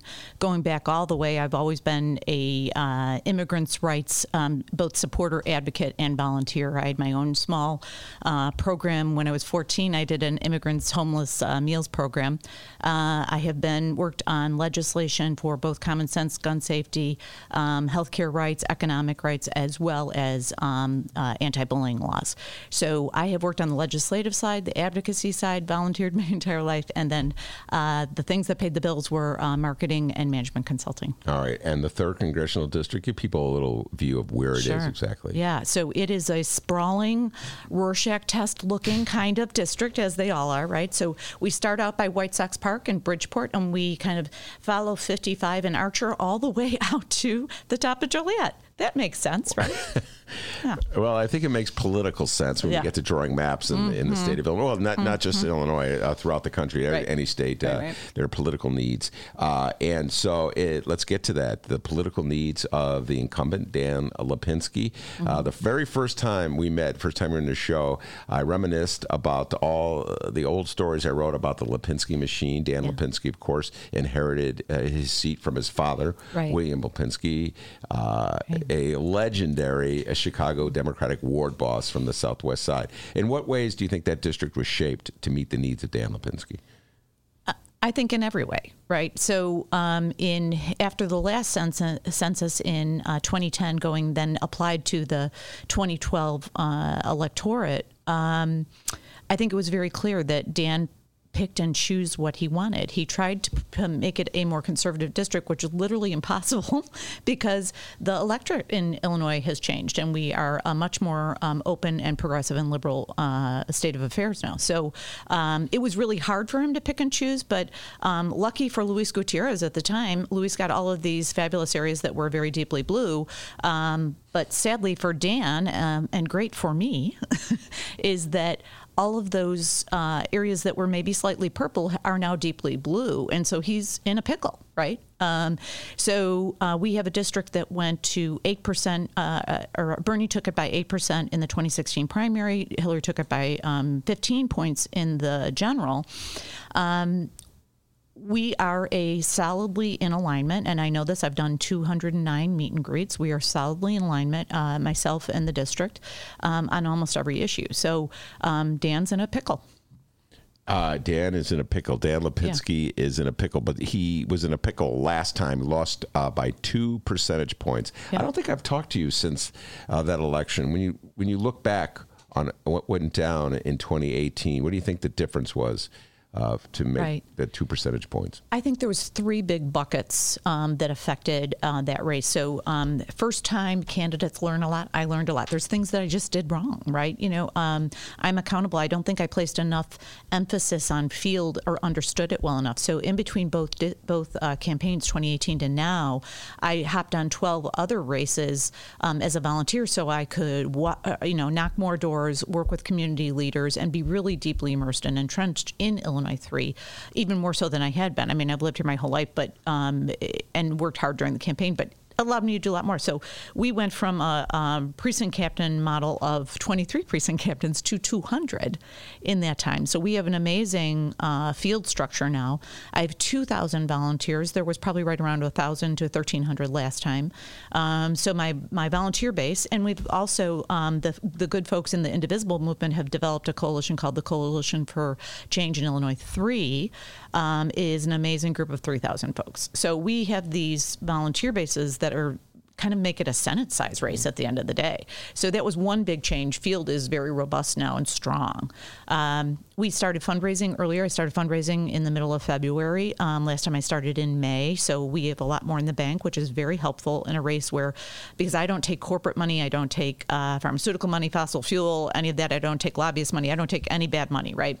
So our average donation is $46 per donation. Dan's is like, I don't know, $1,800 or something crazy like that. So we fundraised a lot better this time. And then lastly, the message, what kept getting shuttled and scuttled, I say, is last time was my economic message. I have run businesses. I've run national coalitions. I've built national nonprofit models. I've rolled out national programs. Dan's never done any of that. He's never been a job creator. And he hasn't created one job in the district. He hasn't brought one federal dollar to the district. So we are talking almost exclusively about the income divide, because I believe that will solve other problems. If we solve income inequality, a lot of things will get better quickly. If we pass paid leave, universal child care, raise wages, Medicare for all of those economic solutions, give students tuition debt relief, all of those economic solutions will make everybody's life better, and we can keep addressing things. So for me, the third piece is about messaging. Make sure that everybody understands that I am living and breathing 24/7, 365, all day long, addressing income inequality, the income divide. So we call that making your life more affordable. All right. Now, in addition to these issues that you distinguish yourself from Congressman Lipinski on, the big one is reproductive rights. Mm-hmm. In that last election in 2018, you made it clear that you believed in a woman's right to choose. Mm-hmm. And Dan Lipinski is perhaps the most conservative anti-abortion congressman on the Democratic side of things. And I know that in that district, the anti-abortion factions sent in volunteers going door to door on Dan Lipinski's behalf. Do you think that swung the district against you, that particular issue? I think that there was not one thing singularly, if I'm being honest, Ben. I think there's probably like 30 things that happened in the last 3 weeks, because we were up about 3 points going into the last 2 weeks of the campaign. So there were a lot of machine dirty tricks, among them saying not afternoon appropriate things at the doors. There were texts that went out that were vile and hurt my husband, my child, and my mother, quite frankly, that were vile. And so the machine dirty tricks had an effect. Certainly the crazy kooky ads with me being a terrorist and a criminal and all that kooky stuff, which I didn't care about. It was the stuff on the ground that was really the bad stuff. But suppression of the vote, for sure. The machine is, really did everything that they normally do and more so. And then he flew in these anti-choice folks that did some things that were absolutely vile and predatory at the doors. So I've got to believe that smart people at the doors this time will help people understand that don't listen to these. If it sounds cuckoo, it's probably cuckoo, right? And we're being very thoughtful about our election protection process this time. We have an election protection committee on the campaign. We have dozens of lawyers working on this, and we are prepared for GOTV and poll watching as well as the day of. And I will not have this election stolen from me, just period. All right, we'll talk about the hardball tactics. Again, as I said earlier, the first thing I said to Marie when I first met her way back when was, you don't know what you're going up against when you go against the Lipinski machine, and you probably know way more than I do by now, having done that already. But let's just talk again. So you're not going to take the stance that some Democrats have done, where if they're attacked for being too much pro-choice, to go the other way and abandon your principles? Are you sticking to your pro-choice? Oh, no, I'm 100% pro-choice. Okay. What I'm saying is that what I'm hearing in the 209 meet and greets, their priority is income inequality and me making life more affordable through legislation that I would pass. Okay. And we are addressing their needs. Anybody, it is very clear I'm 100% choice. It is clear that I'm 100% equality. One of the other big issues in our district is immigration, and we are letting everybody know what Dan's real record is on immigration. And it's not just that he voted against the DREAM Act, that he went down to the border about, it's 2-3 months ago now.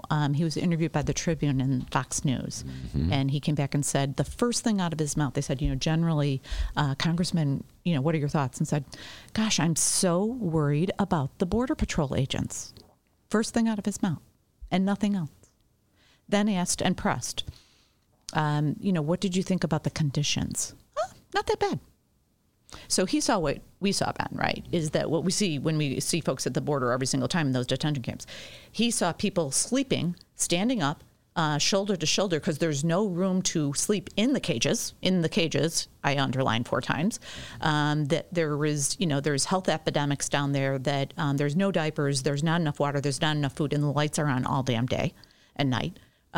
He saw the same exact things, and he came back and said, it's not that bad. Right there, let's take away all of his horrible history of, voting against Obamacare and continuing to vote against the interests of people in his district in every way. But that is disqualifying, because that tells me intellectually and emotionally you don't understand what a huge problem that is and how it is the antithesis of the American way, what's happening at the border right now. So that's disqualifying. And do you think voters in the third will respond to that message?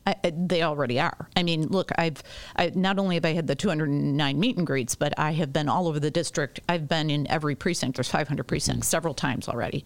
I know what's going on the ground. Dan does not, because he doesn't go on the ground. Marie Newman is my guest. She's running for Congress in the 3rd Congressional District. She's a Democrat. Let me just point that out as a Democratic primary. That's right. Dan Lipinski is the most conservative Democrat in Congress. I believe everybody agrees. I think Dan Lipinski would agree with that as well. Sure. In addition to his stance on immigration issues that Marie's pointing out, he's vociferously against a woman's right to choose, has always been, and he would be proud of it. He would say, yes, I am against a woman's right to choose, against reproductive rights. So if that's your driving issue, one way or the other, you know who to vote for one way or the other in this election. No doubt about it. You would agree with me on that point, Marie. Yeah, no, and look, in the district, it's really clear that the progressive platform and the Democratic platform is overwhelmingly what people want. All right. When we come back, we'll take a break. We come back, we'll talk impeachment. We'll talk hardball, Southwest side politics. I may even throw in a Nancy Pelosi question for Marie. We'll be right back after this. No, it sounds infuriating, because at least we get to have the truth, right? At least we should have the truth. One of the things that undergirds this process is integrity. And to say that you have offered a proposal that respects what we are asking for, to say that you've bent over backwards and it's the same proposal, not even, less than what's in there now, it's absolutely ridiculous. The mayor said that the school district is still digging itself out of a fiscal hole. I mean, are you guys recognizing that the district still has financial problems? Let's talk about money. Let's talk about money. Let's talk about the $1 billion of extra revenue that they're getting from the state of Illinois. Let's talk about that, because that $1 billion is supposed to lower class size. That $1 billion is supposed to provide bilingual education supports. That $1 billion is supposed to provide us with nurses and social workers and counselors. That's what it's supposed to do. And it's awfully interesting to me that every time it comes to giving our students what they need in the Chicago public schools, which is a school district of 90% students of color, which is a school district that serves low-income students, that we talk about money. We don't talk about money when we build playgrounds for the wealthy in Lincoln Park, which is one of the richest neighborhoods in the entire world. Billions of dollars. Look around us right now. Count how many buildings down here were built with taxpayer money. That's right.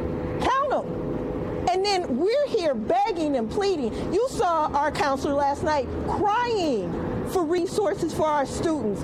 And we are in one of the richest cities, and one of the richest countries in the whole world, where taxpayers have subsidized the development of skyscrapers but cannot give black children on the south side a lower class size. Next question. Speaking of percentages, what percentage is enrollment down in City? Speaking of percentages, what percentages of affordable housing aren't in city ordinance right now? Speaking of percentages, how many black people still live in this city and can't live here reasonably because the city tore down all of the affordable housing? And the mayor said that one of the pillars of her administration would be to deal with poverty, to deal with equity, to make sure that people had an affordable place to live. This isn't about today.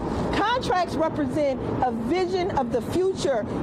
It represents where we're going, not where we are currently. And so if we're going to build a city that responds to equity, that responds to justice, that responds to all of what she promised us, then this contract, as we have presented it to them for the last 10 months, we should not be talking about a strike. We should be talking about a settlement. We should be having a celebratory press conference and moving the city forward. Sounds like you're trying to dictate some public policy. I'm a taxpayer. I'm a mother. I am invested in Chicago.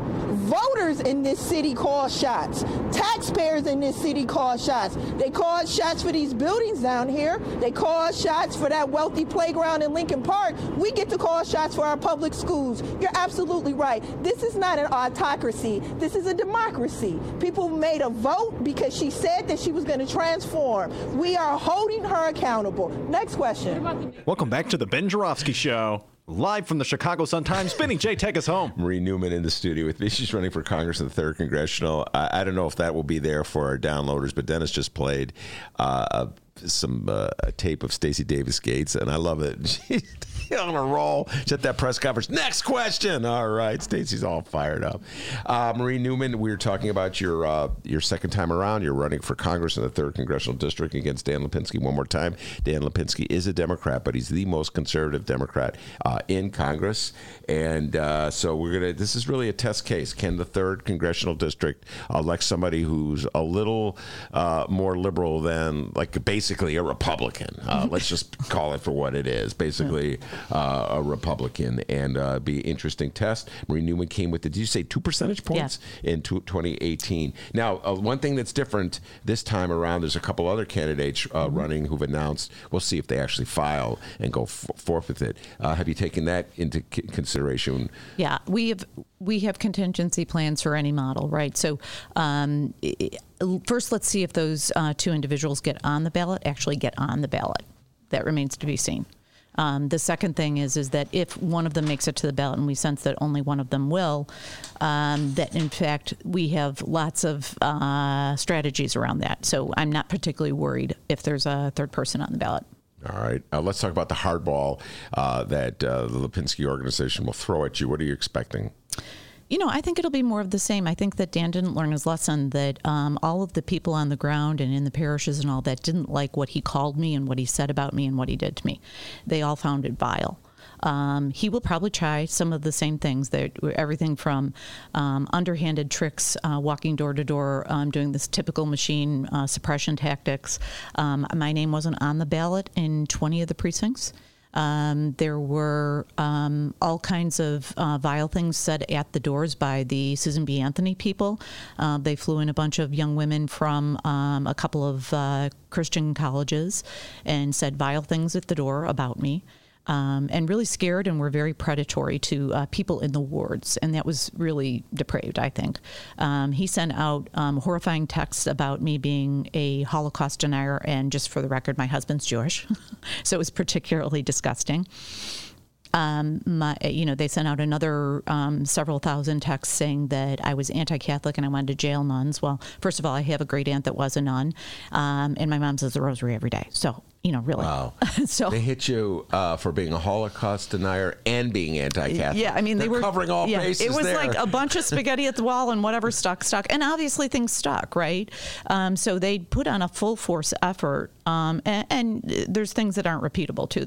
He said some things about my daughter that were reprehensible, and so he tried everything. And when I say he knew all about this. So when he does this whole the independent expenditure, no, he knew everything. He did. What do you mean independent expenditure? Independent expenditure is when a super PAC comes in and funds things. So like they funded the Susan B. Anthony and the No Labels volunteers that sent out all the texts and did all the super dirty ads and did the things on the ground. So he had to fly in people to help him because he didn't have enough volunteers. Explain to people Susan B. Anthony and what that group is. Yeah, Susan B. Anthony is an organization that they call themselves pro-life, but we all know they're anti-choice because they don't believe in anything, that a woman can't do anything. Like she has no choices whatsoever, whether it's birth control or whatever. So that's problematic. No Labels is another organization that Dan is very tied to that's pretty disgusting. They go after, they claim to be nonpartisan, but in reality they're very partisan. It's the ultimate in lacking transparency. They say they're nonpartisan and they help moderates. Well, they only help moderate Republicans. Let's be very clear on that. And Dan happened to fit that definition, even though he happens to be in the Democratic Party. So No Labels did a lot of super horrifying things on the ground, and then add in the machine with suppression tactics. The week before polls went open on March 20th last year, was it March 20th? Yeah, I think it was March 20th, 2018. And, on the day of, just all the super thuggy things that they do on the ground. And I think he'll try all that again. So the bad news for Dan is everybody's well aware of the alliance with No Labels and Susan B. Anthony. So everybody's going to be on the lookout for it. Everybody's well aware he said some absolutely depraved and vile things about my family and me. I think everybody's going to be on the lookout. So the good news is that we know what's coming. We know what to be prepared for. We know that he will plant crazy stories that I'm a terrorist or a criminal or whatever I am. And we know that's coming. So we're ready. All right. You said your name was not on the ballot in 20 precincts. Yeah, we got phone calls from 20 different precincts for a variety. Now, some of them were on the fringe, and this is a common thing that happens that is just like more of a boo-boo than anything else. It does have nothing to do with either campaign. It's that sometimes they don't get all of the correct ballots on those precincts that are on the fringe of the district, on the borderline. So sometimes there are just boo-boos that in precincts where someone's name doesn't make it to the ballot because of printing issues or whatever. That I'm less worried about. But when it's in the heart of the district, in the middle of the district, are you kidding? I just have a quick question. Were there any quote-unquote boo-boos that impacted Dan Lipinski? I don't know. Isn't that interesting that the boo-boos only... I can't speak to that. Yeah. I've been covering politics a long time, Marie Newman. I've never heard of a boo-boo ever affecting an incumbent. Yeah. But we made a little mistake in these fringe precincts, but they're only screwing over Marie Newman. I guarantee those boo-boos won't happen once if you are elected and you are the incumbent. Look, what's going on the Southwest side right now, the amount of raids and... whether it's Ed Burke having 23 federal indictments or all of these raids, likely are going to go somewhere, right? I got to tell you, I'm ready to clean, sweep, scrub, and hose out the garage on the Southwest side. Yeah. The Southwest side, there's so many investigations, so many politics. We talk a lot about it on the show. Yeah. We have different reporters coming. Just had Dan Mialopoulos from WBZ. Yeah, he's doing a great job, by the way. Yep. And so we've been talking meticulous. A lot about that. And also some of what went down in the 13th Ward. I know you know love lost for the... the kid who ran against Marty Quinn for alderman of the 13th Ward. But Michael Madigan was overkill, in my humble opinion, in terms of a hardball. Yeah. Try to keep that kid off the ballot any way he could. All right, let's talk about something else that's near and dear to my heart these days, the impeachment process. And let's say you were Congresswoman Marie Newman and you were sitting in Washington. What would your stand on impeachment be? Impeach. Just right now. Yeah, I would do it right now. But yes, let's do the inquiry. Right. Yeah. Let's impeach him right now. Yeah. No, I mean, obviously we have to physically see the documented proof. Obviously we have to go through the process, but and then develop the articles after the process is done. So, I mean, let's be, we do have to go through the process, but we have a lot of evidence. I mean, this is not a hard one, right? So when Dan stood out for the longest time and wouldn't get into this, I was like, are you kidding me?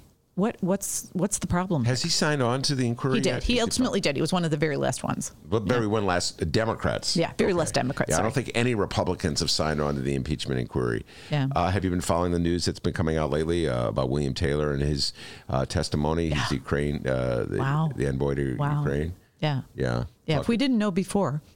Flat out extortion, ladies and gentlemen. It's not even a quid pro quo. It's flat out extortion. Yeah. That's correct.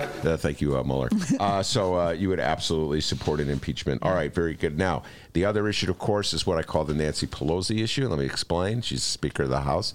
I have generally been supportive of Nancy Pelosi in keeping Democrats together, more or less, as they deal with Donald Trump and try to have one voice in how to proceed with impeachment. All right, so I know it's a very difficult job. I get a lot of criticism from my listeners on the left who think I should be more critical of Nancy Pelosi, but I think she's done a pretty good job of keeping the party more or less together. On the other hand, where I am critical of Nancy Pelosi is like many leaders, speakers, it's all about protecting her incumbents. And she's made it clear that she's going to stand by her incumbents regardless. So she endorsed Lipinski. Is she endorsing him again this time around? We haven't heard that she specifically has endorsed him. Others in the party have endorsed him. And then obviously the DCCC has endorsed him.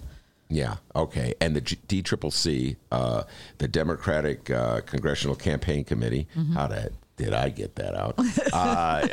The brain is still working to such a degree, has a bizarre policy, which I've talked about on the show, where they're punishing consultants and strategists who work against, work on your campaign, for instance, against an incumbent. Have you experienced, or any of your strategists or aides experienced any of this retribution? We did. We had consultants that I had put my consultant team together very early in February and March because we wanted to get ahead of the game, right? So we were all ready in March and chugging along. I had the best and the brightest, right? And there are 5 consultants working on the campaign because there's a lot of work to be done in a campaign. Campaign is a very intricate, sophisticated thing. And 2 of them, and then probably the 2 most important ones, pollster and media consultant, started getting threats from the DCCC that we are going to, they were being blacklisted effectively, unless you get off of Marie Newman's campaign, you will never work on another DCCC candidate. You will not get any DCCC business. You will not ever report numbers on the Capitol floor.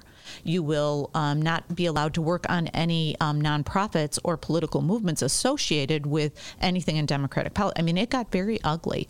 So ultimately, 2 of those consultants had to drop off the campaign. That cost an enormous amount of money. It was extremely expensive for my campaign. Why was it expensive for your campaign? We had to throw out all that work and start over. So the reality was so we had all of these great folks on there, and then they moved on. Well, we had agreements with them in a wide variety of things. There was a lot of work that we started on. Well, then we had a big gap in time, so I had to find new ones. Well, that was very hard to do. Ultimately, it took me another 6 to 8 weeks to replace them because we went through 2 or 3 rounds of people saying yes, and then they got bullied and threatened. And so it was really in total probably 7 or 8 consultants that we got, people started with us and then stopped and started. So it was very expensive. We got everybody back on the bus. We're up and over and beyond it. And I did have a very respectful conversation with the chairman of the DCCC and said, look, let's get past this and be respectful because we both have to dump Trump together. And I am going to win this thing. I'm just letting you know right now.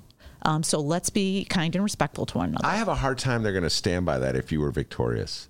In other words, the way it works in Illinois politics, generally, with Michael Madigan, for instance, is if you're an incumbent member of his caucus, and let's say Nick over here challenges the incumbent, Michael Madigan will throw everything he has to protect the incumbent and to defeat Nick. Right.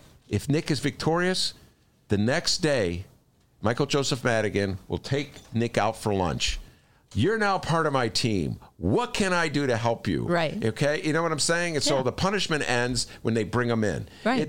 That's the Chicago mentality of the machine mentality. You get what I'm saying? Yeah. So it's so funny. The machine mentality of Chicago has been transplanted into the brains of operatives in Washington who run the DCCC, whatever it is. Do you follow what I'm saying? Yeah, no. And here's what I say is that because I have been on this earth a good bit, and I'm a parent, and I have worked in a lot of coalitions that involve thousands of people, and it's very hard to herd cats. So I have empathy with the leadership of the DCCC. Here's what's important is that we have to dump Trump. So let's put all that behind us. I could care less. Let's move on from that. I'm still going to win this thing. So, don't test me. I will win this. And so, but we are going to work together, and we're going to be kind and respectful to each other. And by the way, the leadership of the DCCC agreed.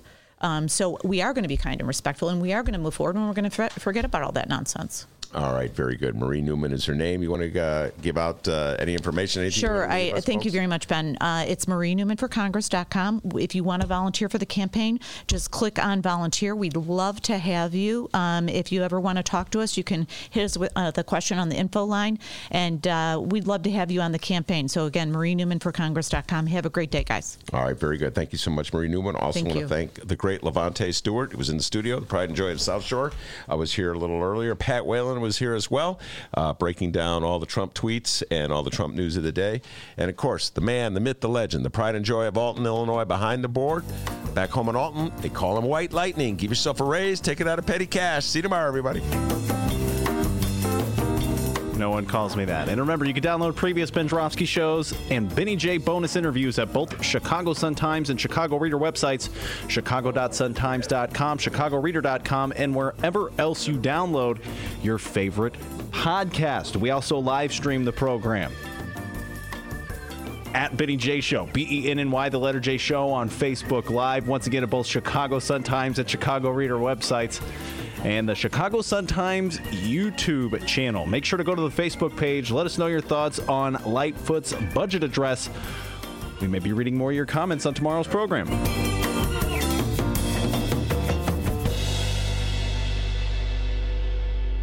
That's correct.